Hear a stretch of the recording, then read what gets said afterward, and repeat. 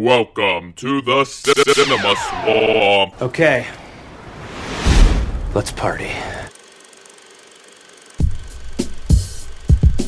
In episode 74, we talk about our top 10 favorite movies of the 1990s. We're talking about action, we're talking about comedy, we're talking about some drama, some weird stuff, some Tarantino stuff, some Coen Brothers stuff, some animated stuff. We're all over the place, but then again, so was the 90s.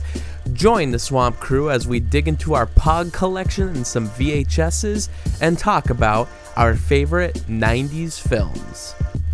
Well, we are back. We are back. We made it. If you remember, long-time listeners from the last episode, I said that there just may not even be a podcast anymore after the election, which hadn't happened yet. Of course, that episode was posted after the election, so it made it. Don't worry. But now we're in post-election world, so I guess now we may go on it, as they say. Mm-hmm.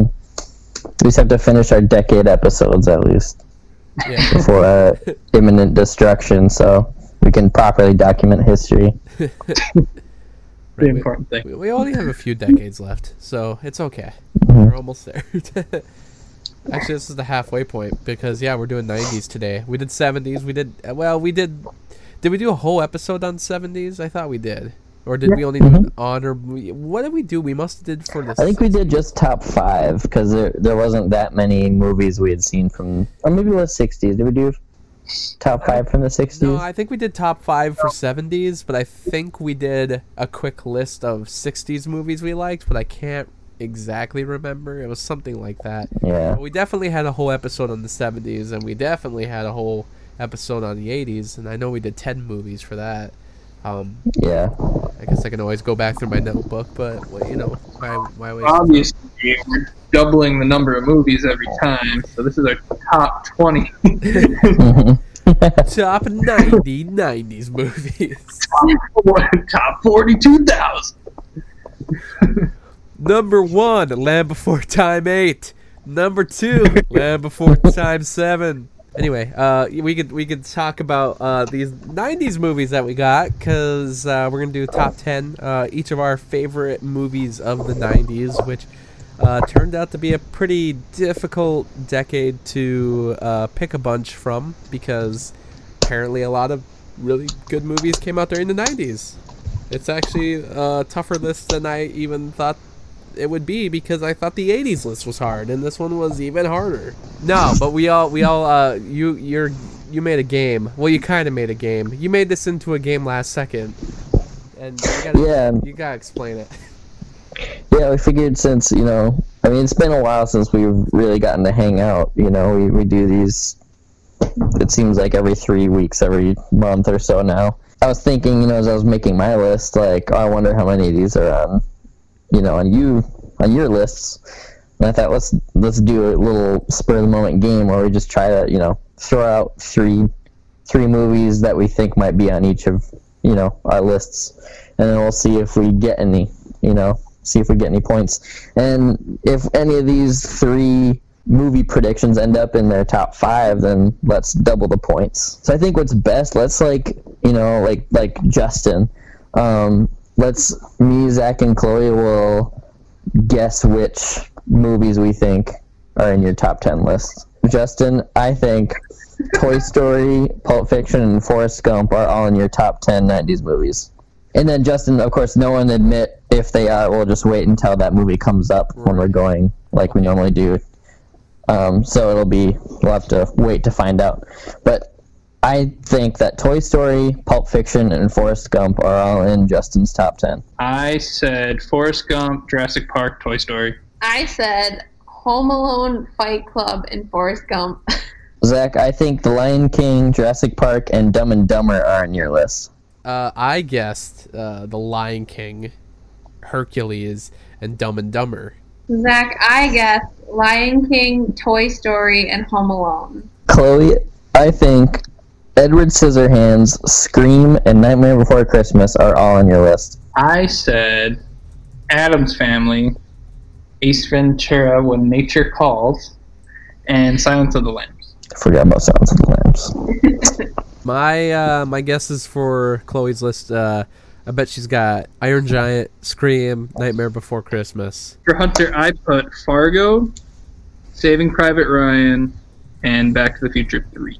I also had Back to the Future Part 3 for Hunter, Pulp Fiction, and Army of Darkness. Well, I put Fargo, Back to the Future Part 3, and Jurassic Park.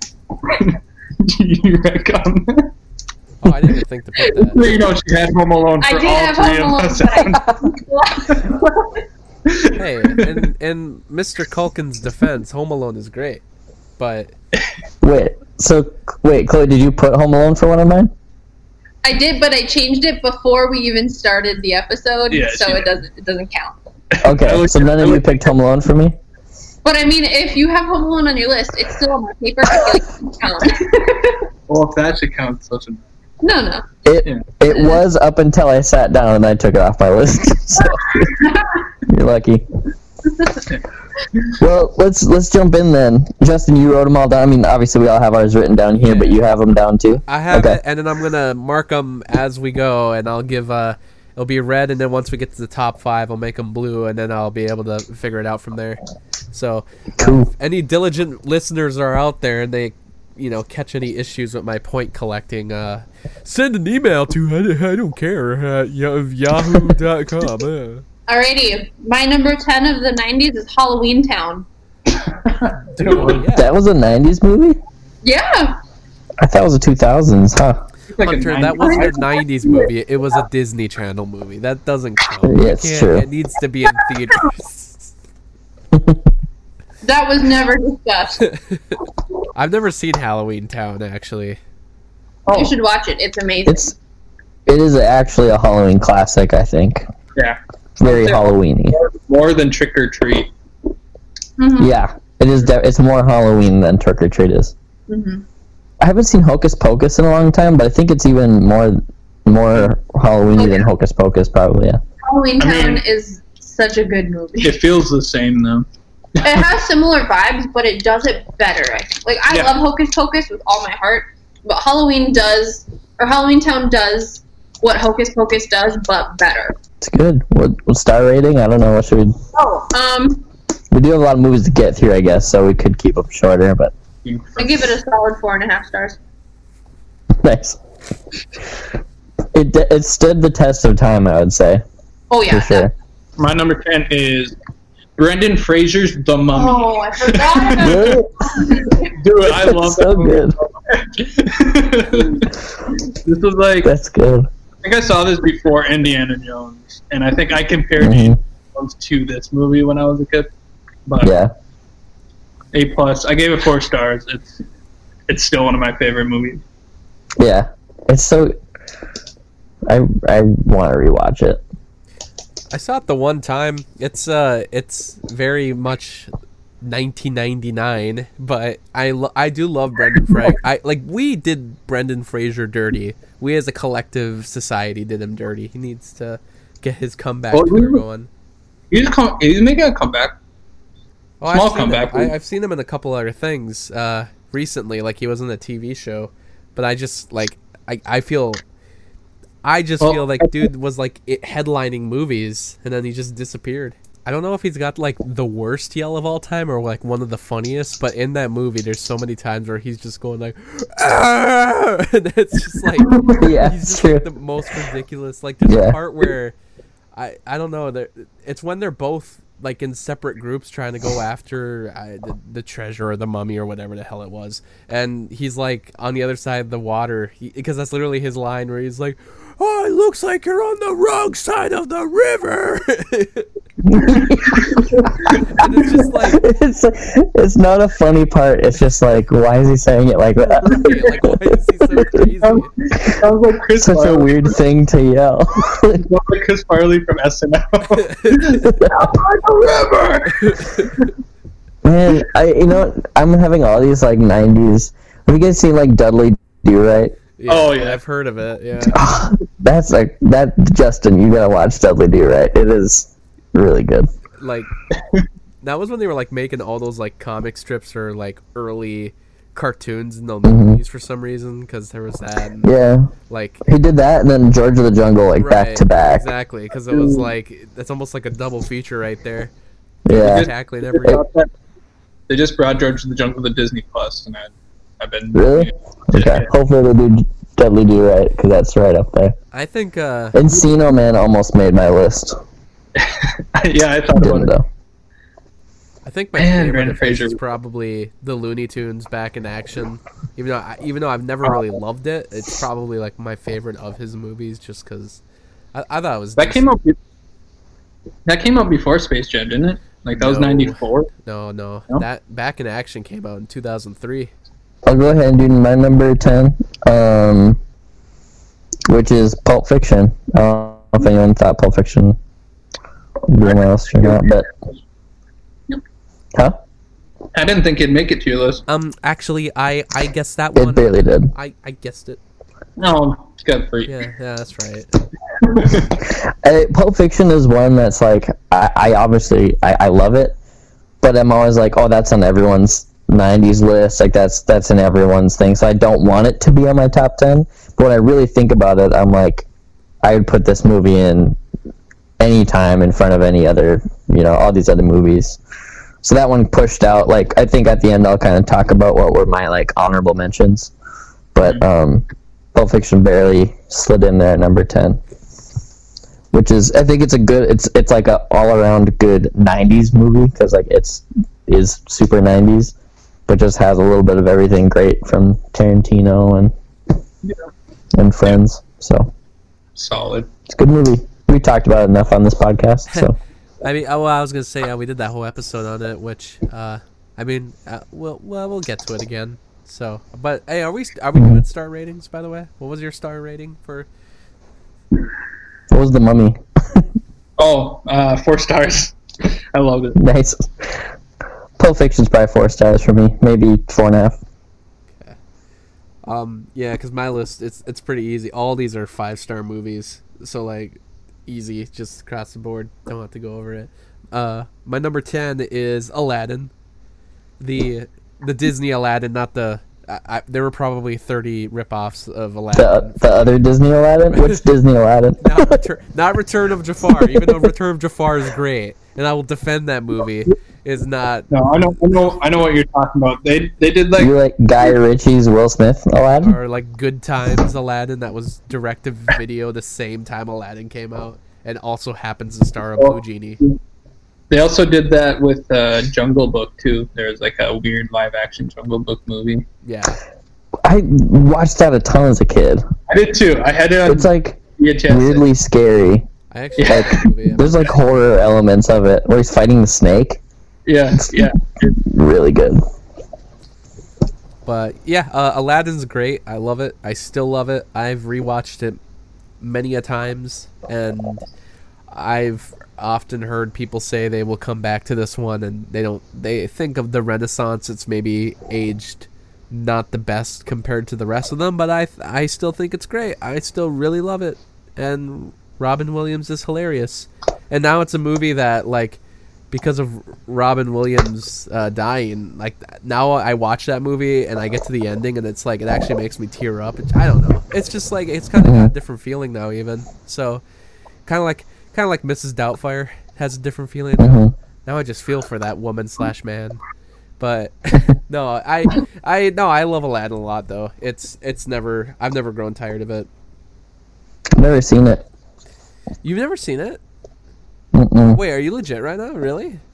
Yeah, never seen That it. kind of I remember- shocks me. I remember him saying that when the live action one came out. Oh yeah, Yeah. It's probably been in an episode where I did exactly this same thing where I was like, really? Yeah, that shocks me. Yeah. Watch it, man. It's great. It's Looney Tunes vibe to it. It's the most Looney Tunes of Disney movies. I want to. I just has never.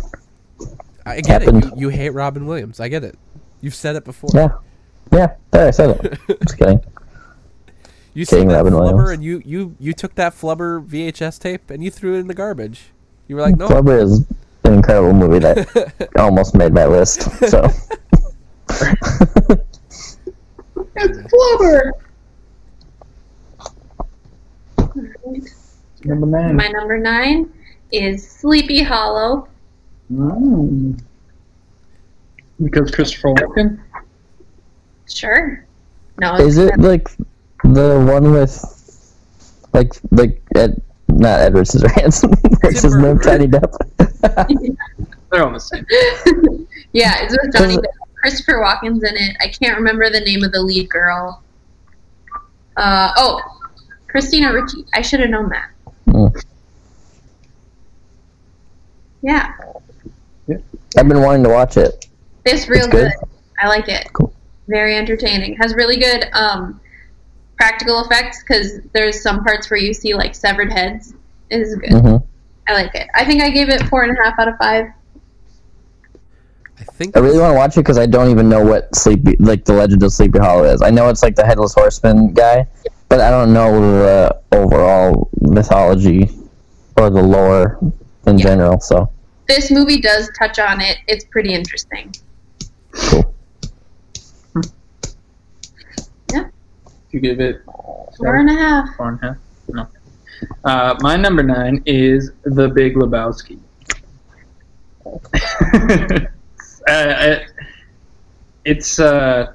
It's tough between Fargo and Lebowski for like my favorite Coen movie, but I think Lebowski kind of it's just a notch above.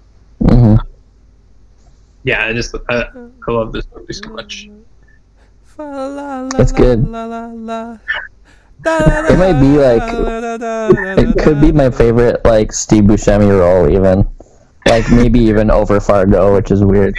I think it might be my favorite John Goodman role. Yeah, for sure, by Character, far. well, Monsters Inc., but Hmm. I'll jump in here too because Big Lebowski is my number 9. Oh, is it? oh, funny. Yeah, Dope. which is weird because I've only seen it once. Like, I've seen it 3 times now because I bought it a while ago. But mhm. It makes an impression. Like, Yeah. first time watching it, like you're not gonna really forget that movie after watching it. And I think, yeah, yeah, I haven't laughed that hard at like not a straight comedy movie in a long time because this isn't just a comedy movie. mhm. But yeah, it was like guttural laughter at some of the stuff in there. Yeah. I think since I've only seen it once is why it's so like down on my list. But I think after a few more watches, it'll definitely climb the list a lot higher. shut the f up, Donnie! You are out of your element. I gave it 4.5. I gave it 4.5 also. My number 9 is Beauty and the Beast, the Disney one again. Just to clarify, Oh, okay. the one released by Disney. Yeah. If your list is only Disney movies, then I'm gonna be. It's not. I'm not done very good on Are guessing. you thinking of Beauty and the Beast, the Forever Christmas, or whatever it's called? Yeah, the Enchanted Christmas. And I can't remember what that third one was called. I think it was like Belle's Magical World. That's the one I'm talking about. Classic Disney animation we've all come to like, you know, dropped frames and miscolored characters and eyes that are off center. That movie's weird. No, Beauty and the Beast is like great because it's pretty much, I don't know, like to me it's probably the best Disney movie. So if you want to know, that's pretty much the end of Disney movies on this list because this is like my favorite of the entire Disney animated studios canon. Because even going back to like some of the ones I do like even Aladdin, which it's just right below this, but like Beauty and the Beast is kind of nice that it doesn't have any like weird modern references or jokes that maybe are okay at the time, but once you go back to the movie after 5 years, you kind of cringe, you know, because it's like, oh, this was funny like a couple years ago, and I don't know, like Frozen kind of hits that point a little bit, but there's some of these other ones that have come out that they're good, but I don't know how they'll age overall. As far as being as perfect as Beauty and the Beast. Like, this movie's like literally kind of a perfect movie. It was nominated for Best Picture for a reason. Hmm. Yeah, so I really enjoy it. It's 5 out of 5 stars. Okay, my number 8 is Shawshank Redemption. Wait, I what? think this one is also 4.5 out of 5. Shawshank. What did Global call it earlier? It was something. Oh. Because it rhymed with Ska playing Flimpension. I think that's the movie I'm at.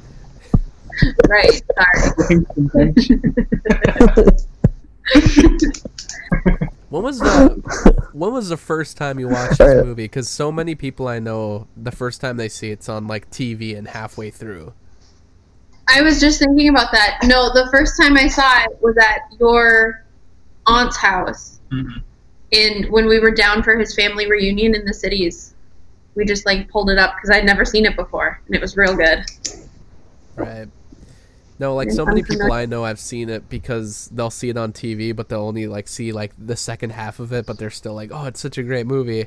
They like don't even see the rest of it. Like that movie got like a huge resurgence just because of TV. I can't remember the first time I watched it. I watched it a lot, but I can't recall the first time. I know the reason why I sought it out was because of the Family Guy episode with the Stephen King story. That's why I looked for it, and I ended up loving it. So that's my story. Which, on the topic of Family Guy, that is like one of their best episodes, like where they do the Stephen King stuff. My number 8 is Star Wars Episode 1, The Phantom Menace. Zach, no. Yeah. Anything below this, like the fact that this isn't number 10 on your list. No, Like, the Big Lebowski is after this, Zach. I didn't add these in order. This should be low.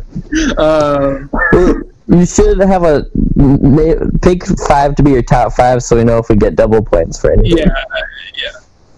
I mean, I have my top few that are like actually top few, but I kind of just the last like 4. Phantom Menace. It's mostly on the list just because of nostalgia, honestly. When I think 90s movies, it's like one of the first that comes to mind. And I don't care what you say. I like it. I almost bought the pod racing game. Dude, I bought it on my Switch and I beat it. Is it any fun? Yeah, I love it. It's like $6 on the PlayStation Store right now, so I was gonna. It's really just like an arcade racing game. Is this like But a new game? No, it's Nintendo 64 We're talking game. about the original. Okay, yeah. That's what I thought. I They was like, like wait, did they make a new remastered it. one? No, they remastered it and put it on like all the consoles. Sweet. It's 2-player too, which is like why I wanted to get it. So I play with Sydney. Yeah, I've never played 2-player. I'd like to. You didn't tell me it was It'll be like a fun thing to drink and play. Play Tippy Cup. Yeah. Give me Tatooine right now. Is that Anakin? Yeah, I like episode 1, and I'm sticking to that. Maybe. I think it's like 3 stars. Alright, 3.5 stars. My number 8 is Die Hard with a Vengeance. That is an excellent movie. It is incredible. Huh? I've never seen any of the Die Hards. Not even the first? They're worth it. Hmm? You've never seen the first one? None of them. Oh, okay. No, they're good. I like them all. Not the fifth one. The fifth one's awful, but Yeah. like I like them Unless all. you're a Jai Courtney fan. Which we of course are. But yeah, skip the 5th one. The 5th one's bad. But the first 4 are really good. They're like pretty Like, equal ground. wasn't he just like a regular cop in the first one? Yeah, that's everyone's joke. Okay. I mean, he's a regular cop in all of them, but it gets increasingly like Action packed. Didn't Michael like just... Indiana Jones, basically. Because I was watching The Office, and it was the episode where like he's at he has his second night job Yeah. at the phone place or whatever. And he's talking about Die Hard. Yeah. Because That's the only they're reason. all amazed. They're like, "Oh, you should be a movie critic, man." No, like the first one is like the best one. It's like the best idea for a movie, and as they go along, it gets a little crazier and crazier. But You gotta up the stakes every what annoys time. me is that everyone kind of goes after the fourth movie because they always make that reference. Like, he was just a simple everyday cop, and then it's like suddenly he's driving a semi over a broken median, like a broken bridge or whatever. And I was like, you know what though? If you watch the second movie when he's like strapping himself into a chair to eject out of the plane as it's exploding, and he survives, and that's the moment where I was like, the movie, Yeah. it went a little too far. Is that the scene where like someone throws a grenade in there Yeah, and like then he, his like, only way out of the plane is to eject? Yeah, so he's But it's like the longest thing ever. Like you play any video game where you throw a grenade and it's got like 4 seconds before it explodes. yeah. Someone throws a grenade in and it's like a solid 20 seconds that he like buckles That into grenade a could've seat and like exploded. ejects out before it finally explodes. It could explode like 3 times by the time he finally gets out. Yeah. And that's my annoyance. Like that, if anybody, the second one, by the way, I actually love a lot too. I actually think it's a really good movie, a good action movie. But it's just there's stuff in that movie where I'm like, if you watch the fourth one, yeah, the fourth one gets a little crazier. But like the second one, it's not like it was. It's already gone way outside the realm of the first movie. Like. Plus, the second one makes me laugh so much because it's like, yay, he's a hero. When earlier in the movie, like this plane full of like 100 people blew up and killed everyone on board. Like everyone forgets about that scene. I'm like, dude, so many people died. Yeah. Like, and we're It's like at national disaster level. end of the movie's like, oh, the weather outside is right. I'm like, Yeah. okay, good. I just thought of another like video edit that you could do, and it's like recutting a Die Hard trailer, and it's like just an ordinary cop, and then it just goes into like all of like it starts him all mundane at like the beginning of the first one, and then you just cut clips from like all the crazy stuff about the movie. Yeah. It could be like a cop It's like tutorial movie like you watch when you go to the academy, and like everything you'll be involved in mundane tasks like pulling people over, giving them a ticket, getting trapped on top floor of a building, trying to escape while it explodes, jumping out of an exploding airplane, trying to find a mass murderer in the street who plays a game of Simon Says, having to save the entire world as it's being all programmed to reset everything to zero and sets all the nuclear bombs up. And Jai Courtney. yeah. Well, in the fourth one, isn't Kevin? Yeah, Kevin Smith's in that. Hart. Yeah, Not Hart. Kevin Smith. Kevin Smith is like Kevin Smith. Yeah, the master programmer who can like, I don't know Yeah. exactly what he does. I think he hacks into something for them, but he pretty much has that whole theory about the guy, because Timothy Oliphant, he's like the one trying to reset everything to zero and use the computers to do it, and that's like Kevin Smith helps him to figure that out. And we could talk Yeah. about the third one, by the way. The third one is really good because it's got Samuel Jackson, which is kind of like the reason it's such a good movie. yeah. The two of them together is really good, but the premise is really like for me like the first three are kind of like a trilogy. And then the fourth one is where it completely changes and turns into like a Marvel movie. Right. But the third one, I like the most out of those three. Like, I think I like the story is the most elaborate in that one. And, like, the stuff they do is, like, it's still super 90s, but it's just, like, way more fun and quirky, and like in that one, you know, he does have Sam Jackson, and he's like, it's two guys trying to get along, you know, and it's not just him doing everything, you know. Yeah, I like it a lot. Definitely recommend watching the Die Hard movies, but the 3 and 4 are like really, those ones are the ones I watch the most. Yeah, and I kind of forget, like, yeah, and then Jeremy Irons is the villain of that one, and just the whole premise is really good. You know, I think I've said this before too, but like every Die Hard sequel, even the first movie, technically, like they all started out not as Die Hard movies at all. Like the first one was supposed to be a sequel to some movie back in the day that I believe starred Frank Sinatra. I might have the wrong actor, but it started out as a sequel to a different movie, and the movie is actually based on the book's like sequel or whatever to this other movie.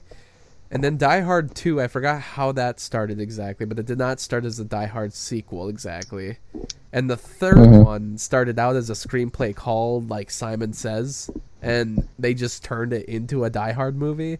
Really? Yeah, because they were like, I don't know if it's like because they got Bruce Willis, and then like as it went along, they were like, let's just make this a Die Hard movie, but it kind of fit. Yeah. And the fourth movie, that was actually based, that was also a screenplay, but it was developed around a story that was in some magazine. I thought it was Time magazine, but the whole article, it was like a story though. Was about how if everything was set up to computers, how everything could be set to zero. If someone were to hack into it and be like that meticulous about everything, you could reset the entire system and economy and funds and accounts and everything to just zero. And that was like the whole thing, how crazy everything would get. That's what I like about Die Hard is like every villain is like, they seem like they have like this crazy big philosophical reason to be like the Joker, you know, but then at the very end you find out like, oh, but they want a lot of money. Like there's also a big money part of it. Like that's like every single villain except for maybe the guy in the fifth one is different. I can't remember that one as much. I just know it's like more about like Russia and nuclear shit. But it is, you're right, it's always like, oh, we're doing this because, you know, we're going to do this and that, and Bruce Willis always just calls them out on their bullshit. Yeah. It's good. Recommend them. My number 8 is also The Shawshank Redemption. I didn't mention this when you... Yeah, but I was also... it's a good movie. It's a classic. I haven't actually watched it. I have seen it many times, but it's actually been a while. And I don't think Stella has seen it, so we might have to watch it. It's about time. Yeah. Yeah. All right. My number 7 is Jumanji. Nice. Yeah, good movie. I think I gave it 4.5 stars. I want to know how many of these movies are going to have Robin Williams in them. Because, I mean, he was such a star of the 90s. Have you seen the new Jumanji movies? Are those hold up to... I saw the first new one. It was pretty funny, but I don't know if it matches like the tone of the original. Yeah. The original is so like its own thing. Mm-hmm. The original is like classical music, and the new one is like rock and roll. I mean, literally says like "Welcome to the Jungle." I mean, I don't know. It's just a completely different movie, and I don't think they were meaning for it to be a sequel. I think they kind of cheated it by the end by just being like, "It's in the same universe, kinda," but yeah, you know, it's like I don't think it was intended that way. It's such a good movie though. Like when Zathura came out, that was like, for me, that was like a quasi sequel. Yeah. Mm-hmm. Like I was hoping there'd be like a third one or something that would come out and be like like a completely different premise or like different theme, but it's still like the same like haunted board game thing, you know? Maybe Ouija. I don't know. Haven't seen it. Ouija's the third in the trilogy. Get trapped.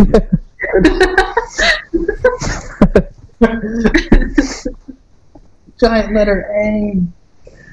To give it stars. Yeah, I said 4.5 or 4 out of 5. My number 7 is Toy Story 2.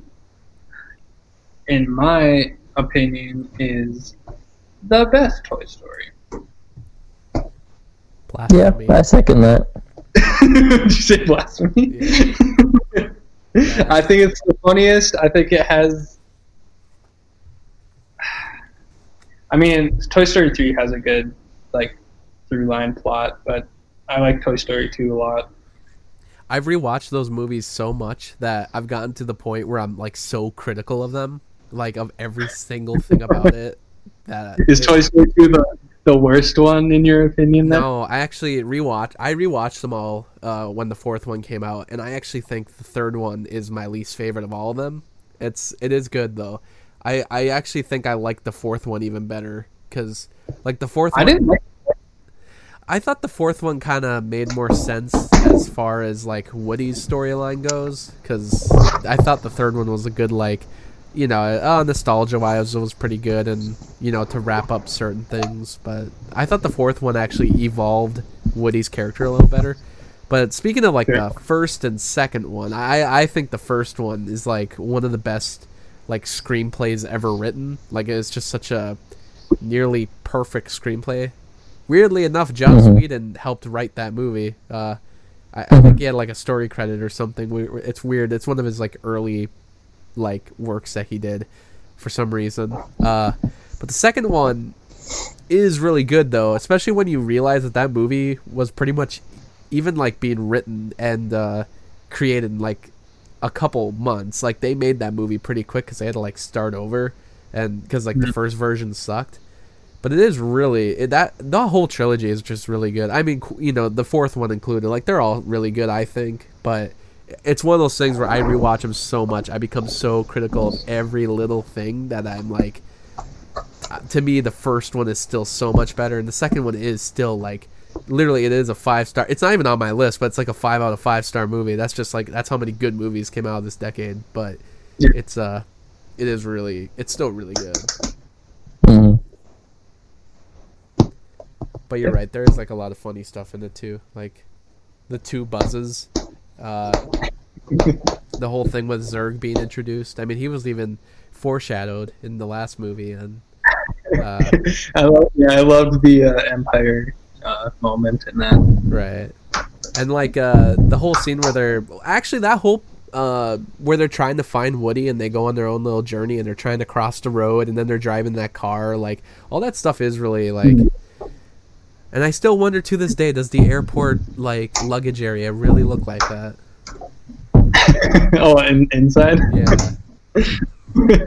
I love Zurg in Toy Story 2. Like, there's obviously, like they model it after Darth Vader, but it's such a good. They did such a good job of it that, like, in a way, I'm like that. Like Zurg is as scary as Darth Vader. Like, it's not even cheesy. It's like genuinely like I was scared for the toys.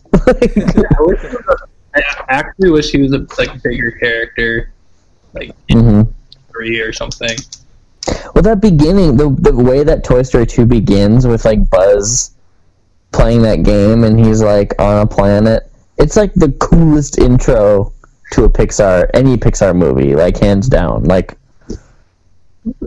yeah, I don't know, it's really cool. I like it. The Command show come out around the same time, too. Like, there was a Buzz Lightyear TV, like, Yeah, cartoon. that came out right after. Yeah. I remember seeing like ads for it. Like I think on my Toy Story 2 tape that I had. It was like hand-drawn animation, and I guess Pixar didn't technically approve of it because I guess none of the people at Pixar were even happy about it. But I like a lot of people really like the show though. I hear it's really good. I never really saw it, but I hear it's really good. I must say about Toy Story 2, I actually feel bad for Al. I think Al got screwed over. He is not a villain. He didn't do anything wrong. He just wanted to sell. All the way to work. Like what was even bad about that dude? Like, yeah, he was a bit annoying, and you know, like, but honestly, he was just trying to sell some toys and then make like tons of money from this company in Tokyo, and then like because he lost the toys, he didn't get anything. And I'm like, that's crazy. If anything he learned from that moment, he's like, hey, man, you know, if you're going to have all these real expensive toys, carry on, man. Carry on. Do not check your bags.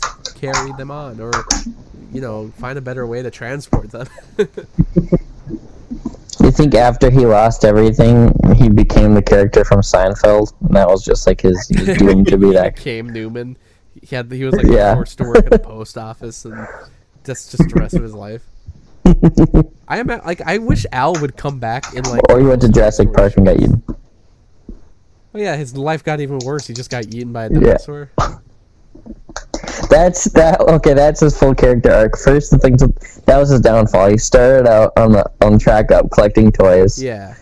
And then he got beat by the toys and was on Seinfeld, and then got like a job working for the CIA in Jurassic Park, and then eaten by dinosaurs. Well, because that was another case where he was going to be making a lot of money because he was going to steal those eggs, and then freaking gets eaten.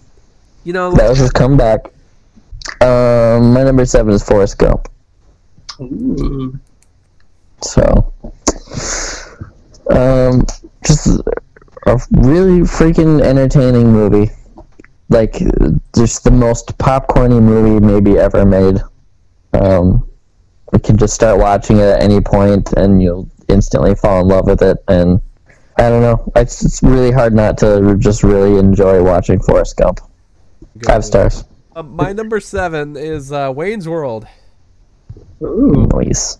Yes, it's. I think this might be my favorite of the comedic duo movies. There's the Bill and Ted's, your Jay and Silent Bob's, your even old school like Abbott and Costello and Laurel and Hardy, stuff like that. I think this is my favorite of all of them. Just very entertaining, very of its time. But also, I don't know, it's funny because it's like these guys who are totally, like, kind of lost. They are such icons of the 90s, but they're actually more like people who are children of the 80s who are just completely lost in the new time. And just as rock and roll is pretty much ending. I mean, they're even going to, like, a rock concert in the movie. But, like, at this point, I'm like, rock was already kind of very much starting to die at this point, but they're just still living it up, and that's why I always thought it'd be interesting if they made like a third movie today to kind of see where those guys are today in this new environment. And something like Bill and Ted, we kind of got to see what that would look like because they got a modern movie, but to me, I don't think it touched upon enough stuff about like how characters like that interact with this new world, and I would love to see the Wayne's World characters come back today. Did that movie?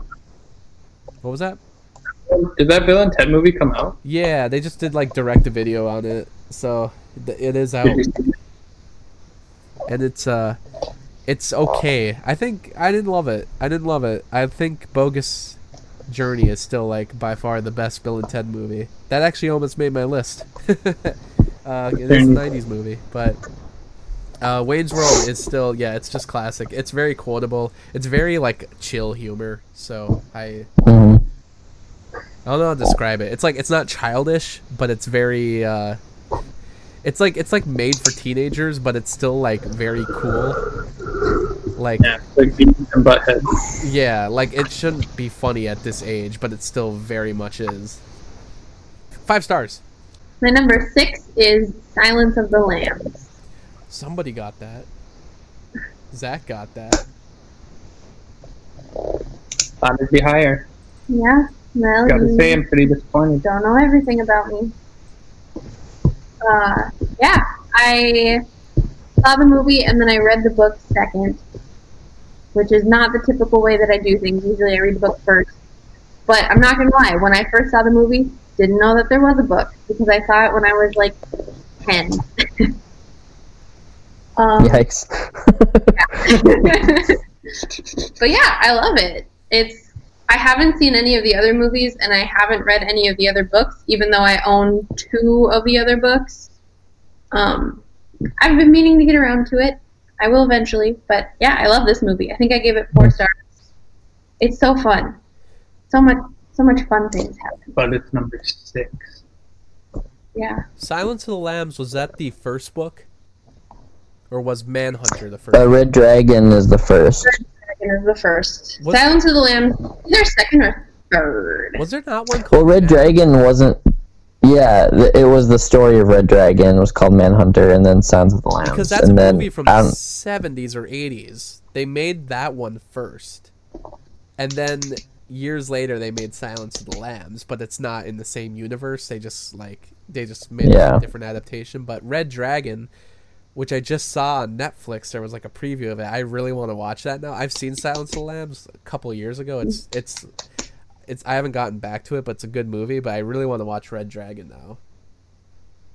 It's kind of, I mean, it's got Anthony Hopkins. It's kind of its own, but it feels like it's its own thing. But it's still really good. Which one? I've never seen it. Red Dragon. Yeah, Red Dragon's good. I guess I like watching it without thinking it's part of the other Hannibal movies, I guess.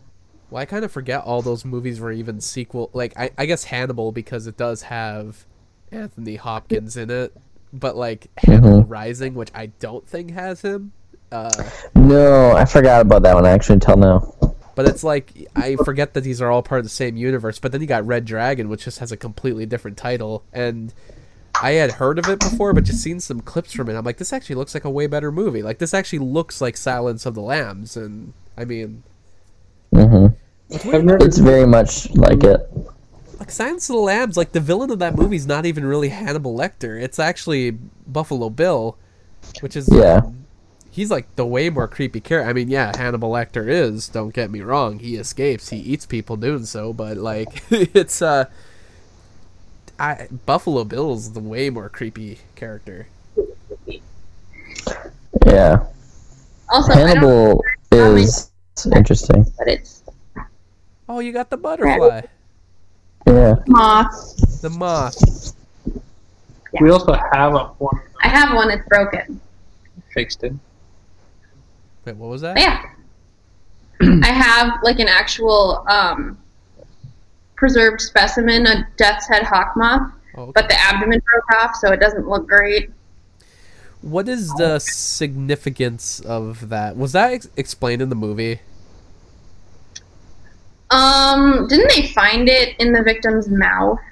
Oh, maybe that's what it was. They're in the throat of the victims in Silence of the Lambs. About it now, and I can't remember because, like I said, it's been years, but it's Yeah. My number 6 is The Mask. James. That's so good.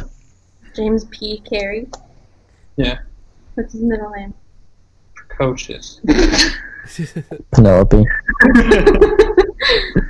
Polinsky. Plankton. Yeah, this is a staple of my youth.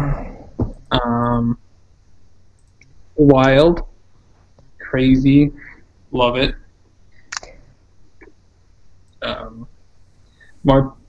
More adult humor than I remember. I'm mad I didn't think of this for my list because this probably would have pushed out Pulp Fiction. dang. Yeah, it's solid movie. Y'all got anything to say about it? Well, I'm looking through because What's your favorite mask joke? Either Cuban Pete, that whole sequence, or like when he's doing the balloon animals and he pulls out the Tommy gun for some reason. that makes me laugh every time. Or I don't know. There's so many because like when you told me to free. Yeah. Spicy meatball. That's my favorite. Or even just like the mechanics. Yeah. I just watched that movie, first time ever, and Oh really? yeah, finally completed my Jim Carrey '94 trilogy: Ace Ventura, Dumb and Dumber, and The Mask. And I really like the part where he's like getting arrested at the club and he's just really overdoing it, and he starts doing that. He starts like dropping every cliched like line from every movie ever, and then he's like dying, and he's that stupid cop he does as a side where he's just like and his voice just keeps getting like higher and higher pitched. Like that stuff is so stupid, but it's like I don't know. It's almost like because the villains are just so like straight faced about it and like not really treating this like this is any different from a normal day. This is just like, oh, this guy's just, you know, he's just doing the thing people do, and I'm like, this is just not normal.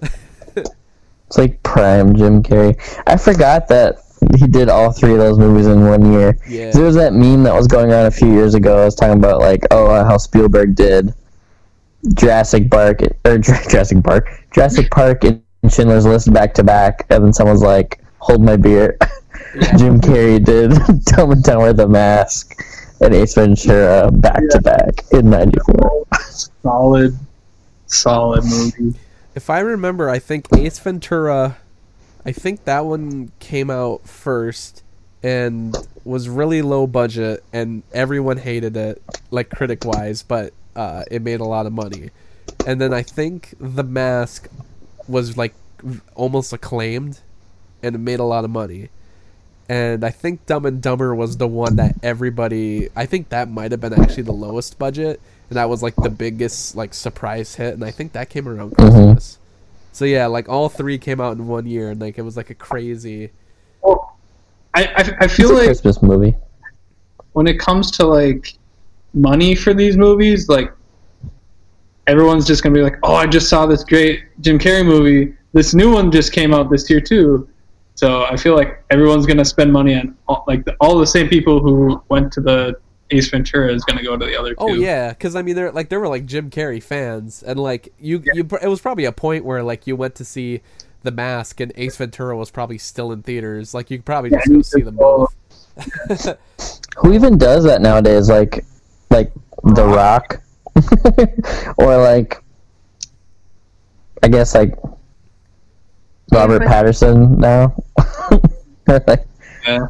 Well, I don't think there's many people who are able to get in Not that one- many movies in 1 year that are so much their style also, because there's movies where you'll like have a cameo, or there'll be a movie where you're like, oh, you'll do a comedy, but there's the drama, you know, like even Adam Sandler did that. He was like probably in a comedy in 2019 on Netflix, but he did Uncut Gems. Like you could do it, but like Jim Carrey literally did 3 comedies, all of his style, all leading roles, all in 1 year. And it's I don't really know what the production history on them all were. I don't know if one was like maybe filmed like quite a bit before the others, or why that happened. But it's like those were also his first movies. Like he wasn't even like in anything before that. Like it was like all of Hollywood decided this will be the man, and this is the moment. Let's do it. yeah. Yeah. My turn. I My number 6. Oh, sorry. What? 4 stars. It's a good 4 stars. My number 6 is Rushmore by Mr. Wes Anderson. I've never seen it. It's very, very good if you like Wes Anderson. I wish that I knew what I know now. When I was younger. That's a good movie. I don't think I liked it as much of his other movies, but it's definitely like he's so weird. That director's just he's so weird with everything. It's just such a weird movie. Yeah. Moonrise Kingdom was the first movie I saw from him. And so that one is kind of like, it's hard for that one not to be my favorite, because that was the first one I saw. But I'd say like Moonrise Kingdom, Royal Tenenbaums, and Rushmore are like this 3-way tie for me for my favorite Wes Anderson movie. I'm trying to like remember all the plot points from that movie too, because it just feels like so much is happening. Like, because Rushmore? because he switches schools, and then the teacher, which he obviously has a thing for, that's the guy, that's the girl that Bill Murray ends up with, right? And he's like pretty much having like a relationship with on the side, right? Kind of. So yeah, she's like, so like Bill Murray is like way older than her, and then obviously like the main kid is way younger, Max is way younger, and then she's like young but like an adult teacher, and he likes her, doesn't go well, but he's like friends with Bill Murray, who like starts having an affair with her. Right. And then basically Max spends the rest of the movie trying to get them back together while still being in love with her. Yeah. It's really weird. It's a really, really weird movie. But I forget some of the plot points, but just because it feels like so much is going on emotion-wise, like, what is... And that whole play at the end, that's just like him trying to show off to her, but also it's done as a way to like get them back together, though, right? yeah, it's really weird. Well, I mean, that's kind of how Wes Anderson is, though. Right, like you have my favorite part of that. My favorite part of that whole movie is, I mean, the play is great, but like when there's like a montage of them like on this like prank war against each other that escalates way too like horrible. But like this might be like my favorite scene in any movie is like where he like puts the bees in his hotel room, and it cuts to a shot of him walking out of the elevator with like he's got a school uniform. And then, like, he's got, like, this box under his arm that's just, like a bee farm box. And he's, like, slowly, like, chewing gum and, like, just walking in slow motion with this armful of bees. And I don't know, something about that scene is, like, I want to capture this moment and post it on every social media thing I have and just die and let that be. The only thing that the world remembers is this exact scene from Rushmore. It's very, very good. I very, very, very much recommend watching it. What do you give it? That's another one of those movies I'd only seen one time, and it was like, this is one of my favorite 90s movies. Like, I want to watch all the Anderson movies. I've only seen a couple. they're good. They're really weird to binge watch. Yeah.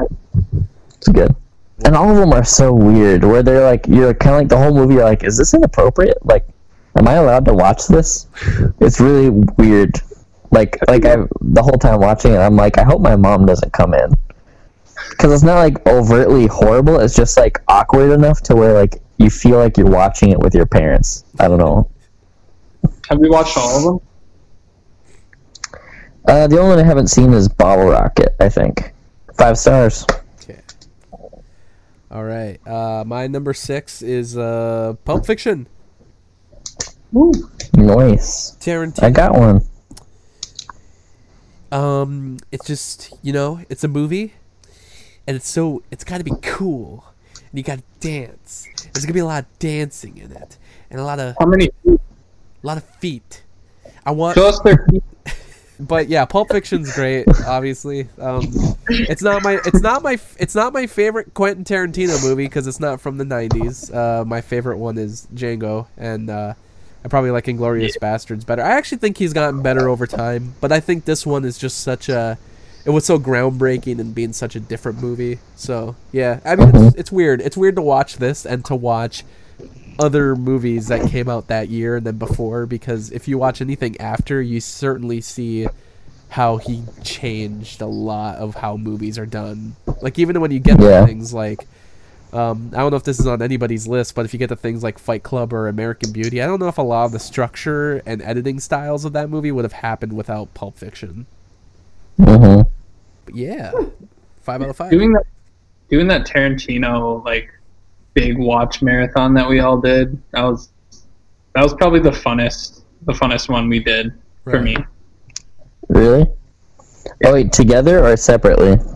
Well, just in general, it was all of his movies are great. Mm-hmm. Yeah. There's something to like about all of them, and I think that was the best time I had, like binging all, like when we had to do that for the podcast. Just binging movies. We did like Jackie Brown and Death Proof back to back, which is quite the double feature. Yeah, it is. It's a good time. Yeah. All right, my number 5 is The Crow. Nice. Yeah. I haven't seen it. It's good. We saw it, when did we see it? 2 years ago? Yes. 2 years ago when we were dog sitting for my aunt over spring break. Yeah, it's fun. It's a very fun movie. I wouldn't say fun. I think it's fun. It's my sense of fun. I goth. also said Silence of the Lambs was fun. It's goth Batman. It is. It's goth Batman. I was under the impression for many years that The Crow was a bad movie, and then I guess I've heard that I've been very wrong about. I've never seen it, but I had that same impression. I heard people saying that it wasn't a good movie. It's a very 90s movie. Yeah, it's very 90s. Like effects and like shots might be a little crappy, but like For years, I thought it was a Sci-Fi Channel movie, and then I thought it was like somehow tied into like the Vampire Diaries movies. Like, yeah, so I just never gave it. And then like Dwight says that's his favorite movie at one point on The Office, and so I just thought like, oh yeah, this movie must not be that important for me to see. Yeah. And then my mom was like, oh, you gotta watch The Crow. It's a really good movie from when I was a kid. You gotta watch it. And then she's like, oh, here, I found it on TV, and she put it on for me, and I watched the whole thing. You know what movie it was? Lady Hawk.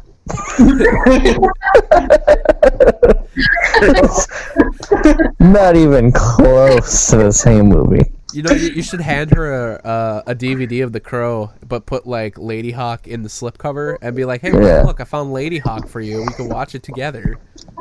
Yeah. Like, My mom didn't watch Lady Hawk with me. She just thought, oh, this is that movie, The Crow, and then it was Lady Hawk, which is basically medieval Animorphs. So. Wait, does she like the movie? Wait, does she like the movie The Crow, or like is she? She does, but she put on Lady Hawk on accident somehow. Oh wait, so it's just the wrong movie. It was It was the wrong movie, but I watched the whole thing thinking this is The Crow, and it's Lady Hawk. Like when does Brandon Lee show up? I'm so confused. Like, Well, I was like a kid. I was like 12, and so I didn't know actors. I just thought this is the movie my mom was raving about, and then she's like, "How'd you like it?" I'm like, "It was okay. I mean, I think it was great." And then like years later, when I saw what The Crow was, I'm like, "What the hell? What was I watching?" And then I found out I watched Lady Hawk. I always thought The Crow and that one wrestler were the same person. Forgot his name though, but they have like similar face makeup. Marilyn Manson. Just kidding. I think his name was like Undertaker? it might have been Undertaker. He's the only one that I can think of with makeup. Bonesaw. Sting. It was Sting. Nacho Libre. Is that one? It's got a soul patch. Yeah, I think I gave it 4 stars. Did I say that? 4 stars. Round number 5? Yep. Forrest Gimp. What? Forrest Gimp. Oh, they said Florida Man. Florida Georgia Line.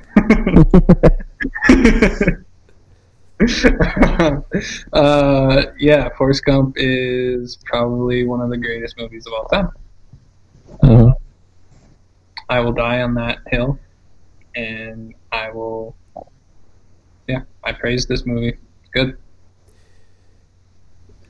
You know, I was gonna say about it, like, because, well, for one, I thought it was in my top 10, and now I realize it's not, because I'm like, wait, never mind. It shouldn't be in my top 10. I did do it right, but I am, like, looking it over again, and I was like, oh, wait, I'm not gonna have a chance to talk about it. Never mind.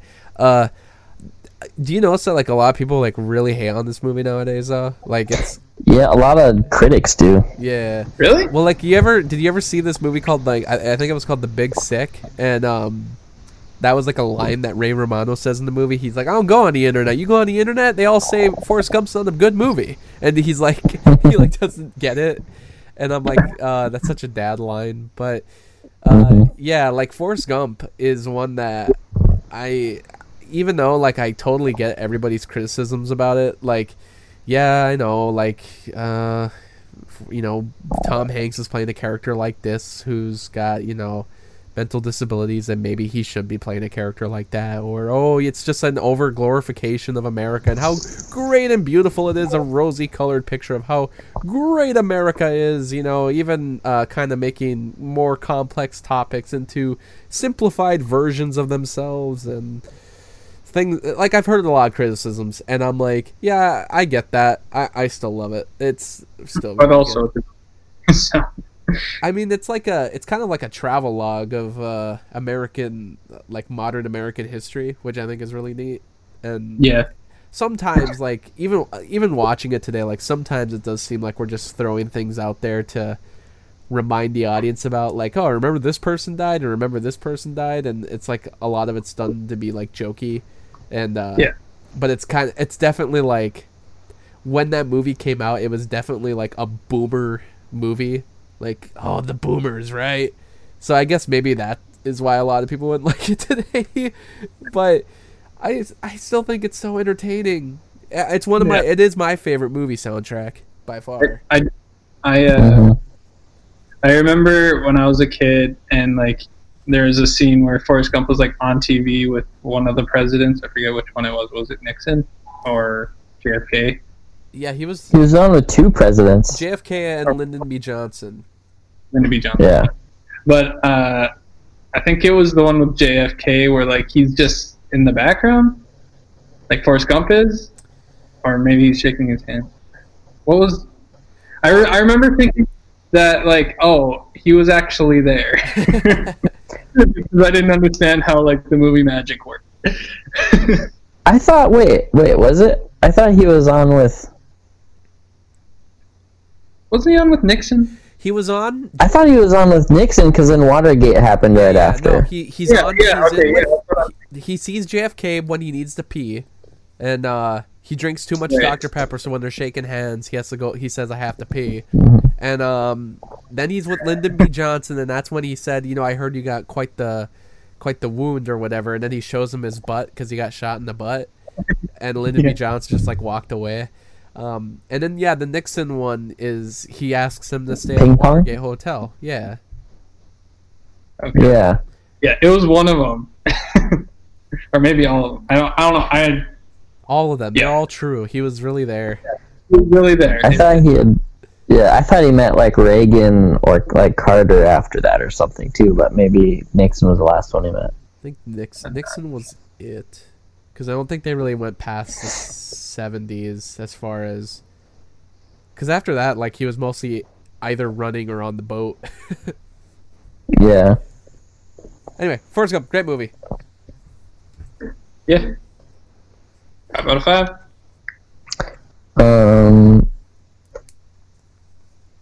Was that yours, Zach? Yeah. Mm-hmm. Okay. My number 5 is Saving Private Ryan. Heyo. It's a damn good movie. Like, a movie that could be made today and I wouldn't know the difference. It's that, the way it looks, the way it's filmed, like, it's Spielberg's best movie, I think, in terms of, like, cinematic quality and what he was able to capture on screen. It's not my favorite Spielberg movie, but it is, I think, his best movie. Wait, you haven't seen it, Zach? No, we always meant to, and we never did. I would love to watch that with you. We'll have a movie night with you guys. Many times, because you have that copy of Flushed Away in one of the... That's true. And I always talk about watching Private Ryan with you, and then we always say we're going to watch it with you. But that one, and we got to do... What was the other one I keep telling you guys to watch? And Children of Men. Yeah. And have you guys seen Mad Max? Only Fury Road. Oh yeah, that's the one. That one, I wasn't sure if you guys had seen that one. I haven't seen the older ones with Mel Gibson. I saw Saving Private Ryan. Those are good and fun.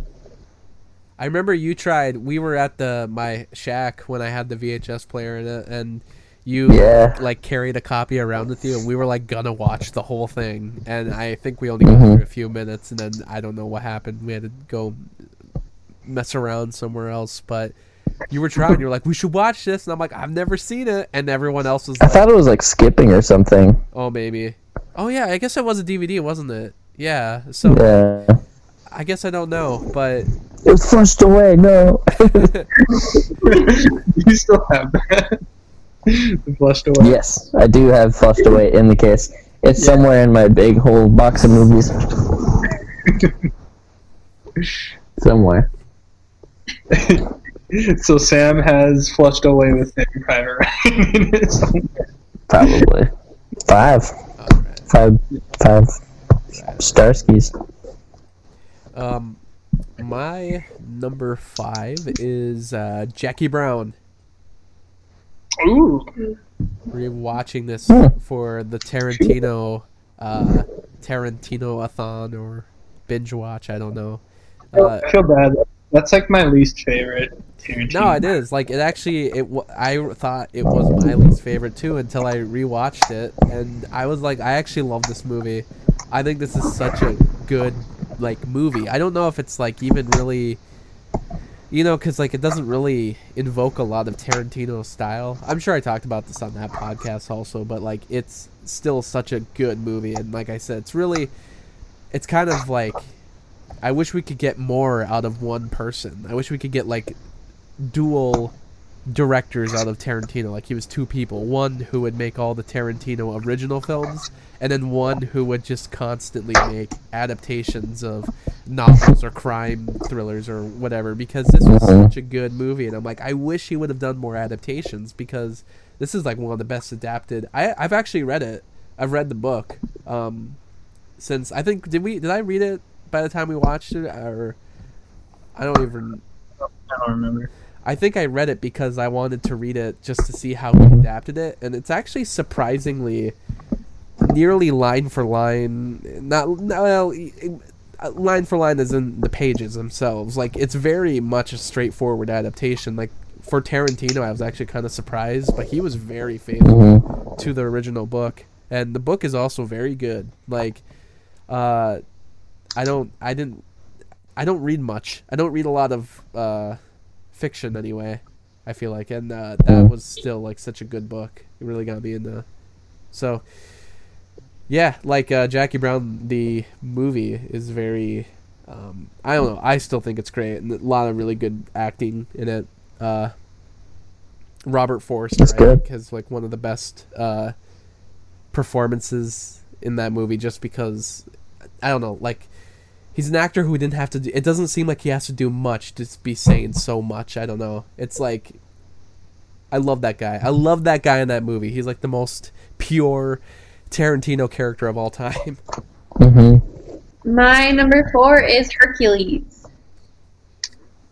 Nice. You didn't say what I thought you would. Hercules. Oh, honey, you mean Hercules. I tried watching it, like this last time we tried watching it, every time someone would say Hercules, I would say that. Every time. It was every time. We got half of it.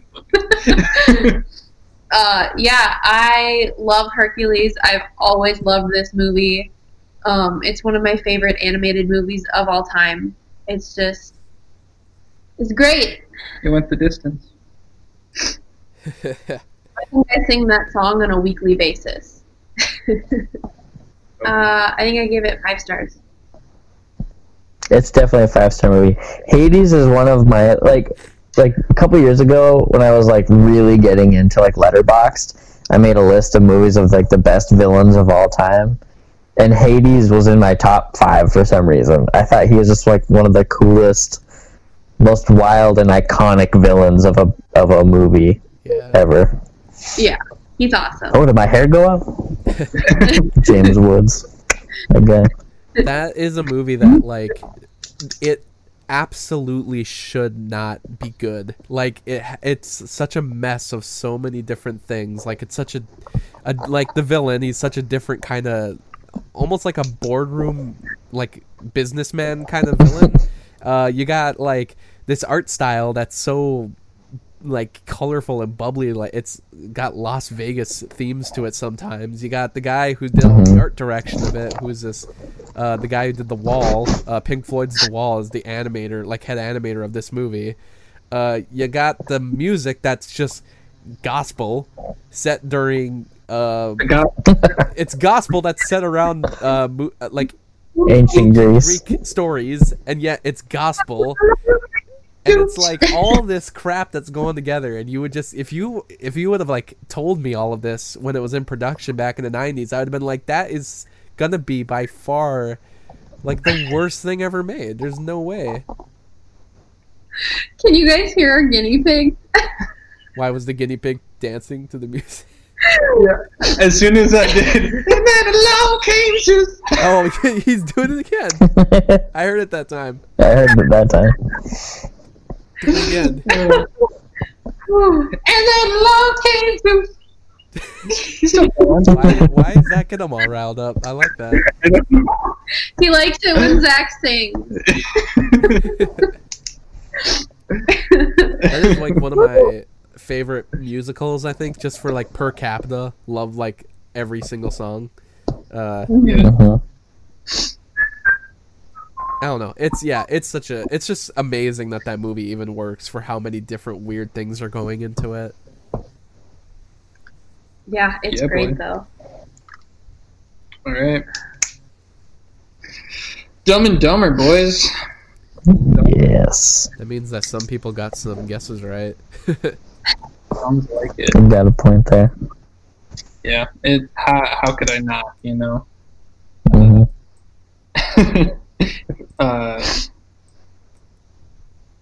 Yeah, I don't even know what to say.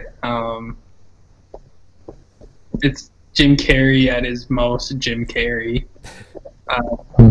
Besides maybe The Mask. I don't know.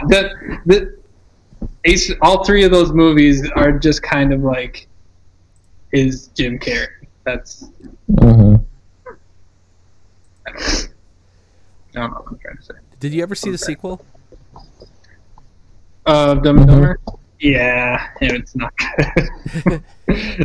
I mean, I meant Dumb and Dumber 2, not Dumb and Dumber. Yeah, neither of them are good. The prequel? I've seen all of them, yeah. But either one that you're talking about is not good. I thought the prequel had its moments. It's not nearly the same caliber, but it's definitely like where I would recommend it for people just to see it because it's got some good. They got like the moment I think of the most is like. Shit. Is that a banana in your pants, or are you just excited to see it, or whatever? He's like, or no, he said, "Who gave you the banana in your pants?" He's like, "My mom did." He's like, "Gross!" And he pulls out a banana. He's like, "You want a bite?" The scene I always think of is just like if there's a mess somewhere, I'll go back to there's shit everywhere over the walls. You want to know something weird is that Ace Ventura, Mask, and Dumb and Dumber all got a cartoon based on them. Back in the 90s. Yeah, there's a Dumb and Dumber cartoon. And they also all got absolutely awful sequels that don't have Jim Carrey in them.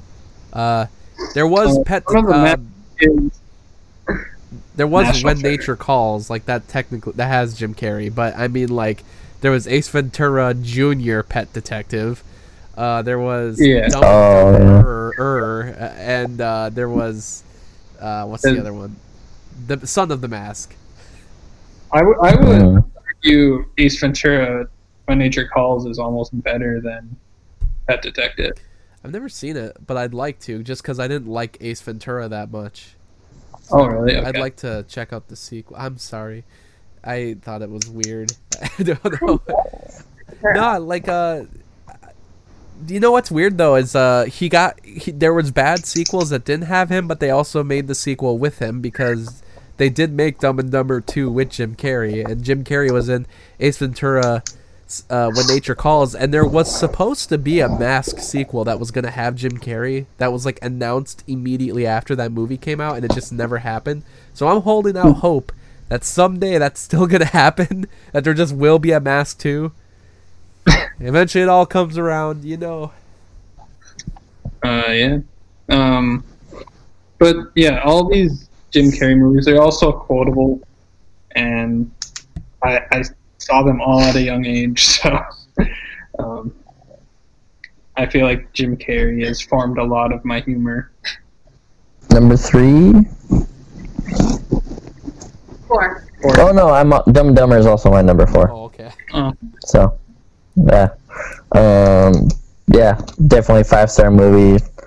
Definitely my favorite comedy of all time, hands Really? down. Okay. Yeah, it was for a while. Like I thought Step Brothers might be my favorite comedy, but I can't think of another movie that I can quote the whole thing like Dumb and Dumber. And I've had a longer time with Dumb and Dumber. You know, kind of like how I can never decide between Back to the Future or Evil Dead 2. Like I've just had more time with Back to the Future to same thing with Dumb and Dumber. This has been around since my childhood, and it's. I'm just thinking Yeah. of Dumb and Dumber. Yeah, I know. There's so many freaking good, like, when they're looking, they're trying to find her name, and like, Sweeney Swanson? Is it Swanson? I don't know, check the briefcase. Samsonite. I was way off. And then later on, he's like, I'm sorry, Mr. Samsonite, I didn't mean to steal your briefcase. Like, there's so many just little things in that movie, or like where he's like talking about how he like got fired for like, you know, doing everything wrong, and then Harry is like, oh, I got fired, and he's like, what a pathetic loser. Like rips on him even though he just like got fired for like, oh man. It's such a good movie. My hands are freezing. Oh.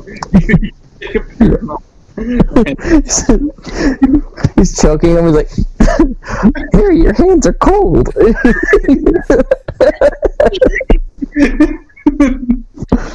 They're freezing. So good. Yeah. I have a Jim Carrey movie. Number 4 is The Truman Show. That's a good one. Is That's a good one. Yeah, this is a movie I got to it a couple years later in high school, but this was a movie that I thought I guess I had already thought, like, what if that was like a thing? Like, what if everything was actually just a TV show? What if your whole life was just being filmed for a TV show? Like, am I the main character of this story, or am I just like some lame sub character who stands in the background? You know, you just kind of think of stuff like that, like weird Matrixy things. But then you find out that there actually was a movie that was like all about this, and I'm like, what? And it's so cool that it really turned out exactly the way you want it to turn out. I feel like I do that a couple times where I just think of a movie. I'm like, has a movie like this ever been made? And then it's like, oh wow, there is something Boyhood. like that. And then you watch it and it's just not that great. But like Truman Show, 100% was exactly what I was like hoping out of a movie like this, and even more. It's a very, very good movie and so ahead of its time. Like it really predicted so much of, like, reality TV was not a big thing when this movie came out, and it like predicted so much of what reality TV was going to be, and advertising within reality TV, and you know, these like kind of fake relationships, and living your whole life literally like inside of a bubble, and how, like, I mean, even with like social media and like people who are on social media who are like influencers, I mean, it feels like it's, you know, Truman Show on even bigger scale, but Truman Show just predicted so much. It'd be cool if they did something like that now, like with Netflix or like a streaming service, if they like did some kind of like a quasi, like if it was actually, not like actually real, but like as if the Truman Show was real, where like you watch someone, but then they slowly start to realize, like as you're watching like a season of it, like throughout the episodes, you start to realize that they're becoming aware of that they're in the middle of a TV show, you know? So you're like watching it where from you a actually perspective. Yeah, like I always wonder what that would be like, and I think now with streaming services the way they are, I think like we're closer to that being a possibility someday, like actually watching it as if you were a viewer of the Truman Show. That would be so cool. Like, but it's still like Yeah, like it's obviously all fake and filmed, but and you're not actually ruining someone's life. Like you watch the first episode that's introduced to you, like the Truman Show, and then you like watch. You watch the whole episode and everything, but like you said, like throughout the season that he would find out. But like the first episode, the only thing that happens is like, oh, it would be so risky. I don't think anyone would ever want to do it. But you go 30 minutes into the episode, and then suddenly he just like sees a camera, and he like. It kind of like tips them off, and then we kind of keep seeing him from different camera angles, start to really try to figure out why there's a camera in there, and then as the season progresses, we're still just seeing it from these camera angles, but he's like slowly figuring it out, and then eventually that would be real cool. I actually just seen the Truman Show from like all the cameras within the city's perspective, like just watch it how the viewers on TV were watching it. That would be really cool. Yeah. But yeah, that's a Truman Show, man. 5 out of 5 stars. That's my favorite Jim Carrey movie. It's a good one. It's a good mix of him being his comedy, but also like his dramatic side too. My number 3 is Addams Family Values. Addams Family Values is just a little bit better. Because I like Debbie's character. She's a sociopath, but dresses in pastels, so you'd never guess. That's why. Yep. That's why. I think it has a little bit more interesting of a story. Addams Family is still great. I love it so much. I don't even know if I've seen Family Values. Yeah, I gotta say, Chloe, my favorite is Addams Family Reunion. I like when Tim Curry replaced Raul Julia, so that's just me. Is there a third one? Bro, Addams Family Reunion. I've only seen the first one. Yeah, I think I gave it 4.5 stars. The second one, that's the second one. Is Raul Julia in that one? Is it like the original cast in that one as well? Okay. Because I've never seen that one either. I've never seen Reunion either. I've seen the first one. And all I really remember about the first one was just the very unapologetic sexual tension between Gomez and, like, his wife. What's his wife's name? I don't even remember. Morticia, yeah. Like, it's just... Morticia. I'm sorry. No, but still, like, that, I only remember that, and I'm like, this is just, like, is this a kid's movie, or what is this? But it's, like, I'm like, they are married, right? It's actually kind of fascinating. It's good. Good for them. They have a very healthy relationship, which I think is interesting. My number 3 is Shawshank. Which one won? Was it Forrest Gump, or was it Shawshank that won Best Picture that year? Forrest Gump. That Shawshank did. Or yeah, it was Forrest Gump won it. Everyone thinks Pulp Fiction should have got it, but everyone secretly knows it should have been Shawshank. Yeah, dude, Shawshank is so good. And then if you ask for my opinion, I say I think Ed Wood should have won, but you know, that's just me. 1994 was like the greatest year in movies ever. my number 3 is a classic, The Sandlot. Oh, dang. Did not see that coming. That's one that I watch probably as much as I've watched Back to the Future growing up. Yeah. And I'm not a particular fan of any sport, but if I had to pick, I guess it would be baseball. But really only because of The Sandlot. Like, The Sandlot made it cool and fun and interesting, and yeah, I don't know. Even out of like all of like the kid adventure movies, like The Goonies, or Stand By Me, like The Sandlot is like the most feel good, popcorny, and like just outrageous but still grounded movie. And I love. It's like the perfect summer movie. It feels like the 90s were really good at making those kind of movies. Yeah. Because there was Sandlot, there was Little Rascals. Little Rascals. I'm sure there's a handful more, but yeah, Sandlot was great, man. It's good. I've never seen the sequels. Was there 1 or 2 sequels? I think there's a few. Some are direct to video, I think, but there's like one where it's all girls. And there was the Sandlot Sandlot, I think it was called Heading Home. I don't know if they made any more after that. They might have. Not that I've heard of. I've actually seen The Sandlot 2. I've actually seen The Sandlot 2 more than the first one. It was the only one I had as a kid. And it's pretty much just the first movie, except with, instead of a baseball, it was a rocket ship, and that's really it. Yeah, it's pretty dumb, but it's... Oh, yeah. It's I don't know. I don't remember it being bad, but of course I saw it as a kid. First one's Is it the classic, same? though. What was that? Is it the same kids? No, I mean they made that one 10 years later, so all those kids were like they actually made it within the universe, and they make it where the movie takes place 10 years after the first one, and they actually play on the same Sandlot field, and they know of the other kids. Like they reference the other kids, and yeah, but instead this time though, like because the first movie they lose the baseball over the fence. Well, this one they lost a rocket ship that like someone's dad was building for NASA. It's like a miniature version of the rocket ship, and they flew it from the Sandlot spot, and it went over the fence, and they have to like go get it, and it's the whole thing again with the dog, and yeah. Is it the same dog? I don't think so. I think it's supposed to be their the son of that dog, because I think they gave it a different name. But I think it is just James. It was James Earl Jones, right? Like he's the one who lives in that house, right? Because I think they have James Earl Jones come back.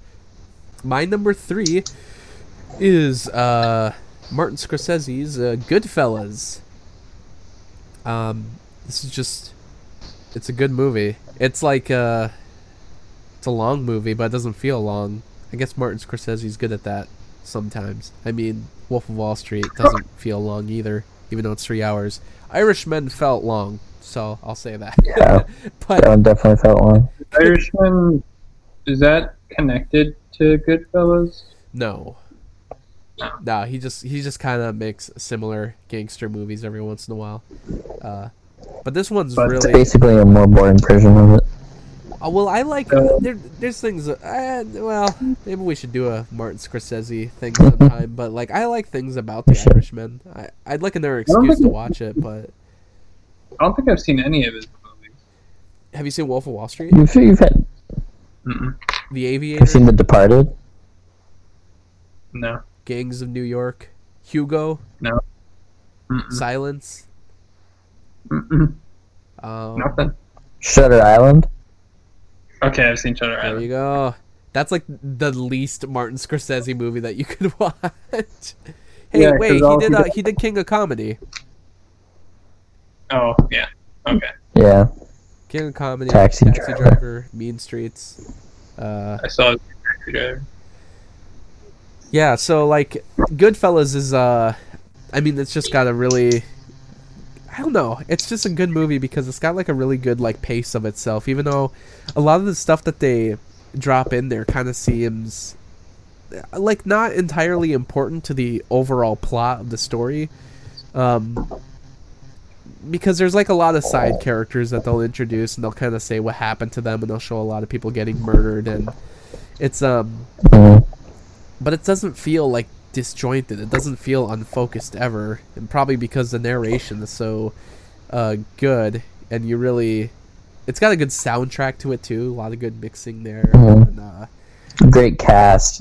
right. Like Joe Pesci as best, probably. Right. Yeah. Like, well, and that's what I mean. Like, so many of the actors are so good that even like the smallest roles you remember really well. Joe Pesci obviously has like a bigger role. What do you think? I'm funny? Like I'm a clown? And then what is it that what's so funny about me? That's so, like, oh geez, that whole scene is so like, to this day I always kind of forget where exactly it goes, because I'm like, does he kill this guy? Like I don't always remember like rewatching it, because they're like all laughing, and then it just stops, and it's like, oh, it's just like, what is this? Like what's going on?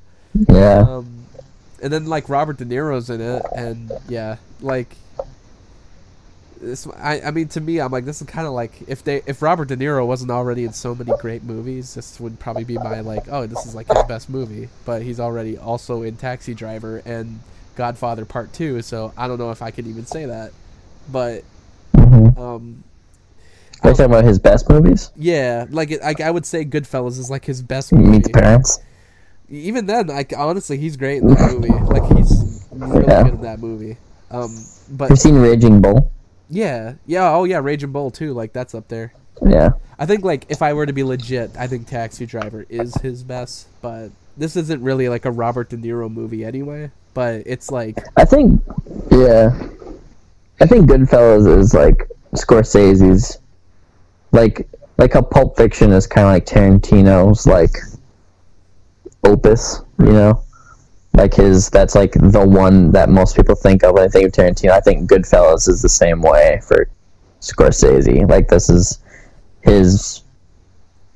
the iconic and go-to gangster movie that shows Scorsese's work, you know. Well, you know what's weird too is that Martin Scorsese is like an older filmmaker. He even was already at this point. I mean, he was like 20 years in the game, and you know that's usually when you start to kind of slow down. And the style of editing that he has in this movie, I mean, you got to give credit to the editor of the movie, but you know the style and the pacing of it is very. It's not like old classic films. Like it doesn't feel like a slow movie, and it definitely. You know, I think it influenced the style of later movies that came out where they just have a lot going on with the editing, you know, able to do a lot of fast-paced cuts between different scenes, different sceneries and sets and different places and characters. Like, there's just a lot going on in this movie, but it feels very good and well-paced for being... And that's what I mean, like, with the editing, it just does it so well. And so many movies have kind of taken that style since then. But what's even weirder is that, like, when he did Wolf of Wall Street, I really didn't think... Because it's like, it's a similar kind of movie where it's a longer movie with a lot of music and a lot of editing and a lot going on in it. And a lot of kind of sideline characters that just have a quick moment. And I didn't think he was going to be able to pull it off. I thought, you know, it's been too many years. I really think, like, you know, it's great that he's still doing movies like this. But then, like, Wolf of Wall Street's also very good. Like, it's just as good as Goodfellas. So, the man can't stop. Like, he's just going to keep making good movies until he's dead. Like, it's very rare that someone can do that. Well, yeah, especially when he deviates and does, like, Silence. It's such a wildly different movie than anything else he did, but still incredibly good. Right. You know, he directs characters that are super different. Like, just the characters in Silence, like, are so different than any other character he's had in his movies. I think you're the only other person I've met who's ever seen Silence. Yeah. My number 2 is Mulan. Oh. My favorite animated Disney movie of all time. 5 stars. Have you seen the new one? I haven't. I was really excited for it. I have issues with the main actress, though, so I just...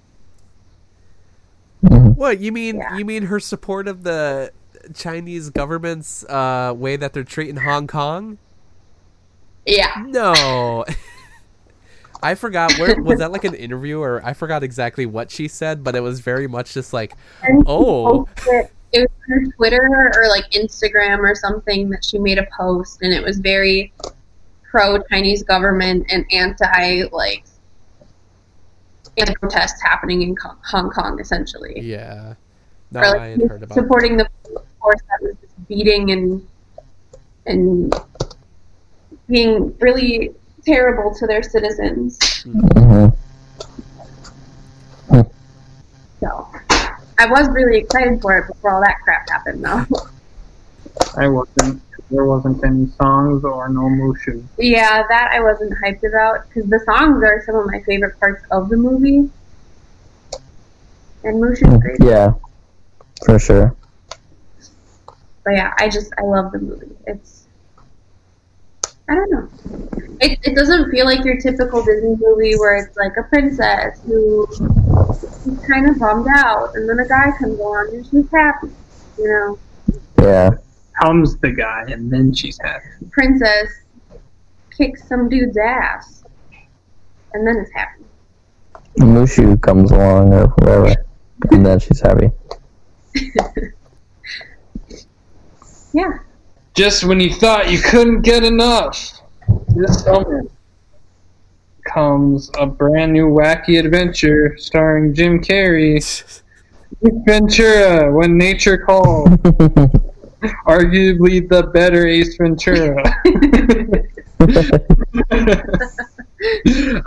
This is, I want to say, my favorite comedy of all time. It is the most quotable. It is, to me, the funniest Jim Carrey movie.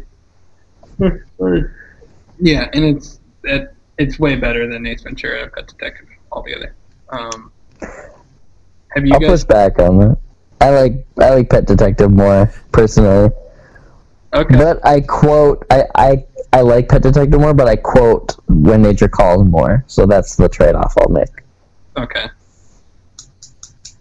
See, I put quotability as a factor though. Yeah, it's close. They're to me almost the There's a same. lot of good quotes from the first one. Hagrid is a man. I don't know. Justin, you haven't seen it? No, I guess because I don't know. I hadn't gotten to Ace Ventura until recently, and I wasn't too into it. I was like, this is just it's got its moments. So I wanted to see the sequel though, because I did hear that it was similar in quality to the first one. So I was like, okay, so maybe that would mean that I will like it slightly more. Mhm. Yeah. So I think the jokes land a little better. Maybe is there? It's been a while since I've seen that one. Is there a lot of white savior elements too? I mean, they hired him though. Yeah. White savior for hire. Different. It's okay. it doesn't capitalism, matter it's okay. if they want him to save them, that doesn't count. Yeah. I think it helps that the main villain of the movie is also an old white dude. Yeah. So it's not like this white guy coming in to save these African tribes against another African tribe, he Mhm. ends up fighting this white dude. Yeah. And they kind of frame it how Ace Ventura knows what he's doing, but he's also ignorant. But the movie isn't scared to show his ignorance of their culture, and it makes him the idiot compared to the villagers. Yeah. Which is good. Yeah. It's kind of like the Blazing It's true. Saddles. Yeah. Yeah. I can't. And the rhino. Yeah. True. No, hot and rhino. 5 out of 5, man. 5 out of 5. It's a good one. My number 2 is Jurassic Park. Damn. All right, who got I get one. My next tattoo is probably gonna be some kind of dinosaur. I don't know yet. Either a Velociraptor or a T-Rex. But I'm gonna have the same guy who did my other ones drop something. And me and Sydney are talking about we want to get matching ones, and I think that might be the ones that we get that'll match, and we'll both get the same. Maybe not the exact same thing, but we'll both have him draw us up a T-Rex and a Velociraptor or something. Yeah, no, Jurassic Park kicks ass. I love it. Yeah, dude. It's very hard for it not to be my favorite, which you guys probably know by now. But it's very, very close. And I've had the most time with Jurassic Park than most on this list. Like The Sandlot, one that I grew up watching as much. Huh? Didn't you like Jurassic Park 2 more than Jurassic Park? No, I just stand up for Jurassic Park 2 because I think it's really good. Maybe I did. I don't remember from that podcast. No, I was talking a lot of dirt about it, and I think you just got peeved. You just went on about how it was great, and I was like... Everyone hated it, and I'm like, it's incredible. It's a great movie. I mean, Vince Vaughn! Jurassic Park 2 is many things. I don't know if it's incredible. I mean... My second favorite movie of the 1990s is Tim Burton's Ed Wood, starring Johnny Depp as Edward D. Wood Jr. And this is just the best like movie making movie ever. If anyone has seen The Disaster Artist, which is probably the spiritual successor of this movie, similar in tone, it's yeah, that's you'll kind of know what to expect if you come to this movie. But this movie did it first, and it did it so, like, to me, much better. And it really just touches upon the weirdness of Ed Wood, the weirdness of his character, the weirdness of his movies, and I don't know. It's just, there's so much personality with like the whole thing, and even though like he's known as like this terrible director nowadays, like I think the movie really pays tribute to the fact that it's like he might have just been a man out of his time, and maybe he was a little quick about things, but you know, he had some really crazy ideas that, you know, Tim Burton, I think it's kind of the point, because like Tim Burton's like, I have a lot of crazy ideas, and yet mine get funded and I get taken seriously, so why didn't this guy? And I think there's like a lot to relate to there. There's a real awesome moment in the movie where like Ed Wood meets Orson Welles at a restaurant, and they both don't know like who. Well, Orson Welles doesn't know who Ed Wood is, but Ed Wood, like, that's his like favorite director, and it's kind of weird because like Orson Welles is considered, you know, like the greatest director ever because he directed the greatest movie ever, and he's just like, there's just like a real awesome conversation between them both, and I'm like, that's just such an interesting idea. Yeah, because he's talking to Orson Welles like at the time, like he's talking about Citizen Kane. And isn't he talking about like how like no one liked Citizen Kane, or like Citizen Kane was like or no one wants him to make it, or no one wanted him to make Citizen Kane, but he knew he had to, or something like that? When he met him at the restaurant, like that was right when everything was going wrong with Plan 9 from Outer Space. So he went to that restaurant just to have a drink, and Orson Welles was there, and Orson Welles was working on Don Quixote, which actually is a movie that Orson Welles tried to get off the ground for years but never was able to. So that's what he was like working on. But he talks about Citizen Kane, and he says that everybody wanted to tamper with it because the famous thing with Citizen Kane is that he got final cut privilege, which is like unheard of. Even like nowadays, that's like unheard of, and it doesn't really make sense that he got that deal. And when he finished it, a lot of people didn't like Citizen Kane, but they were like contractually obligated to release it, and the studio didn't like it. A lot of people weren't happy with it, and now it's considered like the greatest movie ever. So that's why he's talking about there, is like everyone wanted to tamper with it, but he stayed true to his vision, and that's what he's influencing Ed Wood to do. He's like, stay true to your vision, and then he does, but he goes and makes, you know, kind of the complete opposite. He makes the complete opposite of Citizen Kane, and now that movie is considered one of the worst movies ever made. But I mean, I think that's just a really interesting idea. It's like, this one's considered the greatest, and this one is considered the worst, and these are both very well known. Are they really that different? It's kind of a weird thing. Ed Wood was a good, because you brought it to me and it was a good movie, but I think I tried watching Plan 9 from Outer Space and it was pretty rough. Yeah, his movies, it's definitely an acquired taste, and obviously, like, a lot of people don't consider them great. I think Plan 9 probably is most watchable. It's actually a movie where I'm like, I don't even think the idea behind this is that bad. Like, I could see this being done if it were done correctly, or honestly, you know what, like, Taika Waititi, I could see him actually making something like Plan 9 work. But if you watch like Glen or Glenda, that movie is so, like, that's, I think, one of the worst ever, because that movie just like doesn't even make sense. It's just, yeah. Well, Tim Burton did Mars Attacks, which is like basically the same. Yeah, it's like the same style as those old movies. Yeah. I mean, he made Mars and Attacks, that's a good movie. Right after he made Ed Wood, so it's like you definitely know what was like on his mind. He was like looking at all the Ed Wood stuff, and I'm sure he was like, I just want to make something like that. So, and Mars Attacks, I actually like that movie. It's like, that's another one I think a lot of people don't really like, but it's I like that one a lot. There's so many like just random actors in that movie, and it's great cast for such a really silly movie. Okay, my honorable mentions, some of them were Scream, When Nature Calls, Fargo, Matilda, and Forrest Gump. I had Beverly Hills Ninja. Yeah. Oh my gosh, it's such a good movie. I didn't really have any others that I put on there. That was just an extra one that got thrown on. Let me just think of some others quick. Nightmare Before Christmas is pretty good. Home Alone.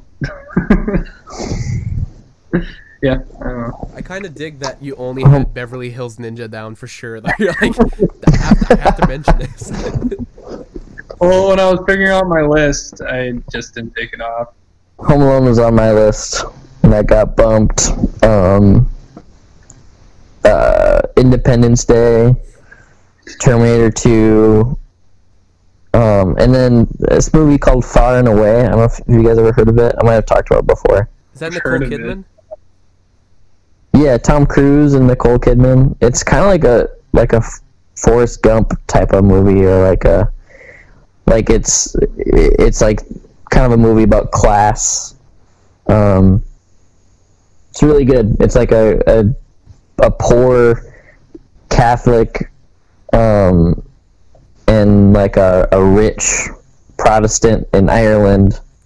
They like escape to America together to like she's escaping getting married, and he's just trying to go somewhere to find land for himself.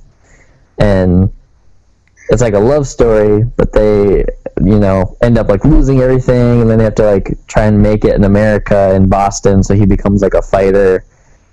And then that doesn't work out, and then like they eventually like go westward on like wagon trains to like claim land. So it's like a Western, but it's also like a gangster like fight club movie, but it's also like a Titanic-y too. It's really, really cool and weird and dynamic, but it's just also a good love story. If you like, I don't know if it's before or after Eyes Wide Shut, but it's kind of around that era. Right. Of Kidman and Cruise. But yeah, so those are my honorable mentions. Oh, I got a couple more now. Will Smith's Wild Wild West. Yeah. Wild West. Blast from the Past with Brendan Fraser is pretty good. Prince of Egypt. That's good. One of the best Scooby-Doo movies, Zombie Island. Oh, that's very good. I like that. Digging into some obscurity there. I like that. Yeah. I have 10. And what's funny is that these are all like, some of these are literally 5 out of 5 star movies also. There was just that many good ones. I couldn't narrow it down. So my honorable mentions are Home Alone, Groundhog Day, Speed, The Fugitive, Forrest Gump, Fight Club, Election, Nightmare Before Christmas, 7, and True Romance. 7 almost made my list. I was gonna say I don't think 7's gonna make anybody's list, which surprises me, given that we have, I think we have some Fincher fans in the house, and I think we have a horror fan in the house. I figured 7. I've never seen it. Really? Neither have I. Oh, come on, that movie. 7 is. You should watch it. You should do it for the next horror corner. But I already know what's in the box, though. You should watch it. It's like handcrafted for you. Yeah. It's totally. Okay. I mean it's a horror movie, I guess. I mean it's horrific, but I don't even feel like it's a. It's like a Saw movie. That would be a good one for the horror corner. What was it called? What did I call it on the episode actually? Chloe's Creepy Corner? That's what it was. Yeah, because we wanted to keep the CCC part of it. Yeah. Yeah. But Chloe's Coagulating Corner. Gross. I love it. Alright. Yeah. Number Okay. 1. My number 1 is Edward Scissorhands. Nice. Yeah. Are you Got judging my own personal movie decision? Yeah. Rude. Yeah, Edward Scissorhands. I have so much nostalgia for this movie. Like, I love every scene in it. I can't even think of a bad part of the movie. I love the whole thing so much. Yeah, 5 stars. It's good. It's a good one.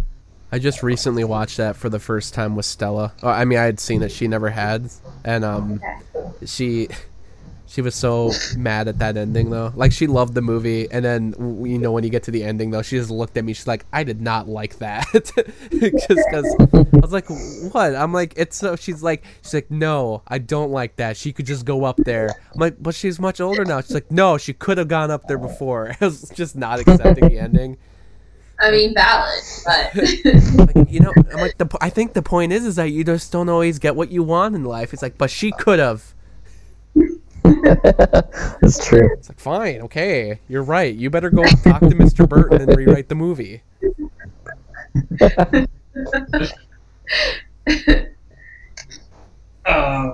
My number 1 is Disney's Cat Hamlet.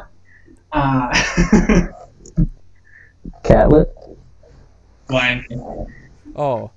Wait, why did I take so long on that? I was like, what are you talking about? It was like... I genuinely also did not get the reference that you said Lion King. I legitimately was trying to figure out, like, what weird Disney movie came out with that title, because there was a lot of 90s Disney movies. No, it's Hamlet, but with cats. Right. Yes. And Lion King 2 is Romeo and Juliet. Cat Hamlet happening in here right now. You guys know my stance on this movie. It's fantastic. Everything about it, from the comedy to the animation, it's all great. Yeah. 5 stars. Remake suck. I was going to say, like, this movie came out in 2019. Thank you very much. Not a 90s movie anymore. Yeah. Original's good. 1.5 made it even better. 2 was Yeah, what's 1.5 made after Midsummer's Night or Tempest? Other Shakespeare's works. This is just like Macbeth. Hold up. Is that Shakespeare? Actually, no, wait. I'm going to look this up, because there actually is one that Lion King 1.5 is similar to. Is there? Yeah, because, like, the first one's Hamlet, then the sequel is Romeo and Juliet, and I think Lion King 1.5 is...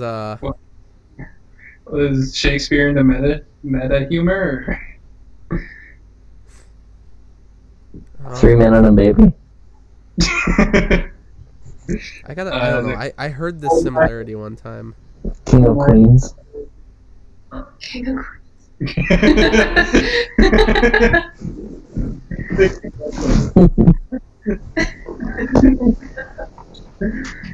Paul Blart and all that, dude. Yeah. Well, there was a thing called Rosencrantz and Guildenstern Are Dead, which was something not made by Shakespeare, but it was an expansion of 2 minor characters from Hamlet. So that's where they say that was based upon. And this book or story came out in 1966. So I guess that's what they're talking about. But I thought it was like a legit Shakespeare play, but never mind. That was close. Kind of. That's kind of like weird that there is something out there, though, about 2 random characters from Hamlet. And then there was also Lion King, which is like Hamlet, that was literally... that had a sequel that was the same plot. That's kind of weird. Yeah. I mean, Disney does rip off things. I mean, this is just Kimba the White Lion. You know that, Zach, right? Yeah, I know. I'm okay with that. I've also seen Kimba the White Lion. My favorite movie from the 90s is Fargo. Heyo. Yeah, Fargo is incredible. It's a wonderful movie. And it's hilarious. It's weird and it's very dark, but also just kind of is what it is. It's my favorite Coen Brothers movie, hands down. I'm not ashamed to say it, being Minnesotan, that it's one of my favorite movies of all time. Right now, I'm watching through the TV series, and it's really good. Series does it justice for sure. Yeah, I bet. It's good. Every season's like an anthology, so it takes place in a different era, but it's very, very loosely all connected to the main story. So, like, first season's in 2006, and the only real connecting thread is like a character in that season had like found the briefcase full of money. Nice. And like basically made like a grocery store empire off of it. And that's like the only connecting thread of the first movie. And then right now season 2 takes place during 1979. Okay. And the only connecting thread here is like the main character was the dad to the main character in the 2006 season. So it's like a prequel, but it's not a prequel to like the Fargo movie. It's more of like a prequel to the season. It's really cool. And season 3, I'm not sure when that is, but I know season 4 is out right now, and that takes place during like the 30s, I think. Some kind of like prohibition something. Is that the one that has Chris Rock? Yeah. So I'm excited to get to that one. Are you on the season that has Ewan McGregor? No, I think that's season 3. Okay. Or at least he's not in it yet, so we'll see. Okay. Maybe he shows up in season 2, I don't know. This one had Kieran Culkin and Nick Offerman. It's got a few other people. Nice. Yeah, it's real good. The main character is the guy that's in all the horror movies like The Conjuring and Insidious. He's Night Owl in Watchmen. I can't remember his actor name. But Patrick Wilson. yeah, he's the main character. So, but yeah, the movie Fargo, freaking incredible, amazing. I love it. Everyone should watch it and love it and hold it dear to their heart. So, 5 stars, yeah. My number 1 is Toy Story. Woo! Of course, I mean it's like it's in my like top 3 movies I think on IMDb. So if you just look at my page, you're like, I wonder what his favorite movie of the 90s is. Yeah, it's some people guessed it. I kind of talked about it when Zach talked about Toy Story 2. It's just my favorite of the series, but also it's a near perfect movie, very ahead of its time. Like, it's just kind of crazy that they made a computer animated movie and that story-wise it was so good the first time. I mean, especially since it wasn't an action movie. You know, with computer animation, they would often use it for a lot of action movies or just to achieve some kind of special effect in an action movie. But Toy Story was like, we're going to use this to tell some buddy movie that's made for kids, and it's like, all right, and it was really good, and it was even better than some of the Disney stuff that was coming out at the time. And I just really do like everything about this. And I also do kind of they made a version of this movie that was really edgy that didn't do well at all, and they were like, you have to remake the movie. And I'm glad that version never existed, because it's like, I'm sure it probably wouldn't have been that good. It would have been probably trying too hard.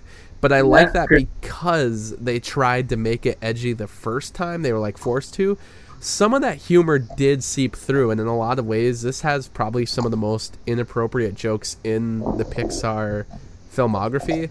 Like, I mean, there's a scene in this movie where, like, Mr. Potato Head grabs his lips and presses it on his butt, like doing the kiss my ass thing.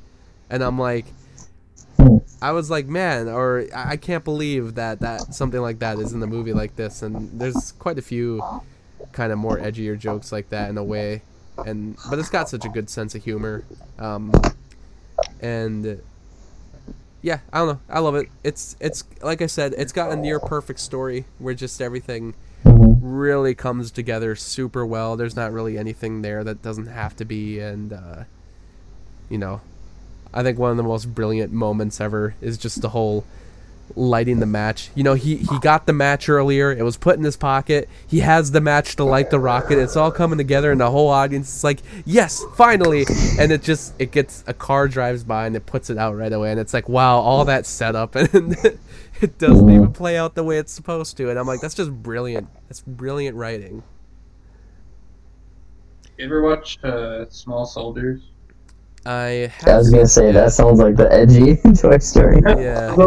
That's good one on to me. It's kind of weird that Small Soldiers came out before Toy Story, because yeah, there's definitely some not a lot of similarities, but there's definitely something to be carried over where you're like, yeah, this is kind of, that movie's hitting Blu-ray actually. I just saw that promoted the other day. It's never been on Blu-ray, so I might actually get that just to grow my Joe Dante collection. But it's good. Yeah, I haven't seen it in a few years, but I remember liking it. It not as much. It's like Gremlins meets The Expendables. Right. Tommy Lee Jones as that like main general guy. Yeah. The guys who are like supposed to be the heroes and they're like actually the villains. Yeah, it's good. Well, that kind of wraps it up. Yeah, I got the point totals by the way. Oh yeah. So. And I marked them in red if they were in the bottom 5, and then blue if they were in the top 5. And that's going to be double points. So, because this is, so I'm going to go in order of people who guessed, I guess. Yeah, since I guessed Hunter had Pulp Fiction on his list, and Zach had Lion King and Dumb and Dumber on his list, I got 5 points. And since Zach guessed that that Silence of the Lambs was going to be on Chloe's list, and Fargo and Saving Private Ryan were on Hunter's list, and Toy Story was on my list, you've got 7 points. And Hunter guessed that Edward Scissorhands was going to be on Chloe's list, that Lion King and Dumb and Dumber would be on Zach's list, and that Toy Story would be on my list, so you got 8 points. Did you do Pulp Fiction too? Was that on your list, Justin? That was oh, you know what? You're right. I missed one. That wasn't actually on my list, so you got 10 points. You Damn. mother effer. You're already winning. You're gonna win, and you're like, actually, sir, you missed one. I gotta look over. No, I don't think I missed any of the other ones. Yeah, and then Chloe guessed that Hunter would have Fargo and Jurassic Park on his list, and Zach, you guess. No, wait, no, these. Yeah, oh, and Chloe guessed that Zach would have Lion King on his list. Sorry, my spreadsheet was too big, so I couldn't have everything what I'm reading. I'm not good at formatting Excel, whatever. Okay, you got 6 points. I'm blown away that you did it on the fly, though. I can't believe that you kept track so well. I think I got everything. I know that all 3 of my guesses for Justin were on his honorable mention, so I feel like I should get something bad. You can get, Mm-hmm. you get half points. Okay. All mine were at least honorable mentions, except for Scream. Wasn't on anything on Chloe's list, so. But someone else guessed Scream too. I wasn't the only one. I think Justin voted Scream. It Yeah. was close. I'm mad. I had The Crow on my list, And then crossed it out. Well, I'll go through some. So like, I guess like for instance, I guess that maybe Hercules would be on Zach's list, but it was actually on Chloe's list. I thought Chloe would have Iron Giant, but I thought you were an Iron Giant girl. I guess I don't know. I thought Army of Darkness would be on Hunter's list just because you are an Evil Dead fan, but it wasn't even in your honorable mentions. Back to the Future Part 3, everybody thought it'd be on your list, and it also was not on your list or your honorable mentions, which is... It's definitely an honorable mention, like, in my top 25. Like, I love it a lot. It's just not in my 90s iconic go-to in my mind. I heard that Hunter doesn't even like Back to the Future. Yeah, I'm a fake fan. I hate Evil Dead and Back to the Future. Zach thought If you like it, you're a hack. Zach thought Chloe would have Ace Ventura: When Nature Calls on her list, but it was an honorable mention, I believe. And then he also said Addams Family, but she had Addams Family Values. And you thought she would have Nightmare Before Christmas and Scream, and I thought she'd have Scream, but she had them on her honorable mentions, which is close enough. And but Chloe, you did get all of my honorable mentions. and everybody thought I'd have Forrest Gump on my list, but honorable mention. Jurassic Park, Zach thought, but I didn't even have that in my honorable mentions, I don't think. Did I mention that? I don't think so. Yeah, I mean, and I do like that movie, but like I said, I think the 90s was just so bloated with so many good movies. Yeah. Like I said, we these are interesting picks because a lot of these actually did end up in the honorable mentions, so... This wasn't as easy to guess as I thought it would be, though. I thought we'd have a lot more repetitiveness in this episode, and I think there was actually more repetitiveness in the 80s episode. I think we had a lot more similar 80s picks. So I think the more movies there are, the more diverse they'll be. Yeah, I'm sure like our next decade will be completely. We probably won't have any of the same movies. You'll see a lot more. You'll see a lot more superhero movies from me. Yeah. More movies for me. 2000s will be tough because I mean, like you see more movies, but you also just for how many movies, like because like you said, superhero movies. I'm like, yeah, you start getting like the Spider-Mans in that decade and the Dark Knight and things like that, and then you also got the Pixar movies, which I'm like that might make up half my list. So I'm like, how do I even manage that? On top of all the other really good movies that are coming out. And then the 2010s, since like I think we all saw so many movies from the 2010s, I don't even know how we're going to deal with that. I think that decade will have all completely different lists, but that'll be fun. Yeah. I think we got quite the episode in. I think that's 2.5 hours. I'm sure I can cut it down some. Yeah. I'm looking at the 2000s right now. Actually, I'm gonna dig in there too. We might have to do top 20. Top 20. Dude, like, no joke. It's gonna be tough. Should we do the Remembrance as the Cinema Swamp? Oh yeah, and thanks for listening, and everybody. Remember. And Okay, remember. Yeah. wait. Always beware of the Cinema Swamp. Alright, I'll see you guys. Always remember the Cinema Peace out. Swamp. Thanks for listening to this episode. So what'd you think of some of our choices? Were you surprised some movies made it on the list? Are there some surprising ones that didn't make anybody's list? Leave a comment on this episode, like our pages on Facebook, Twitter, and Instagram at Cinema Swamp, and remember, always beware of the Cinema Swamp.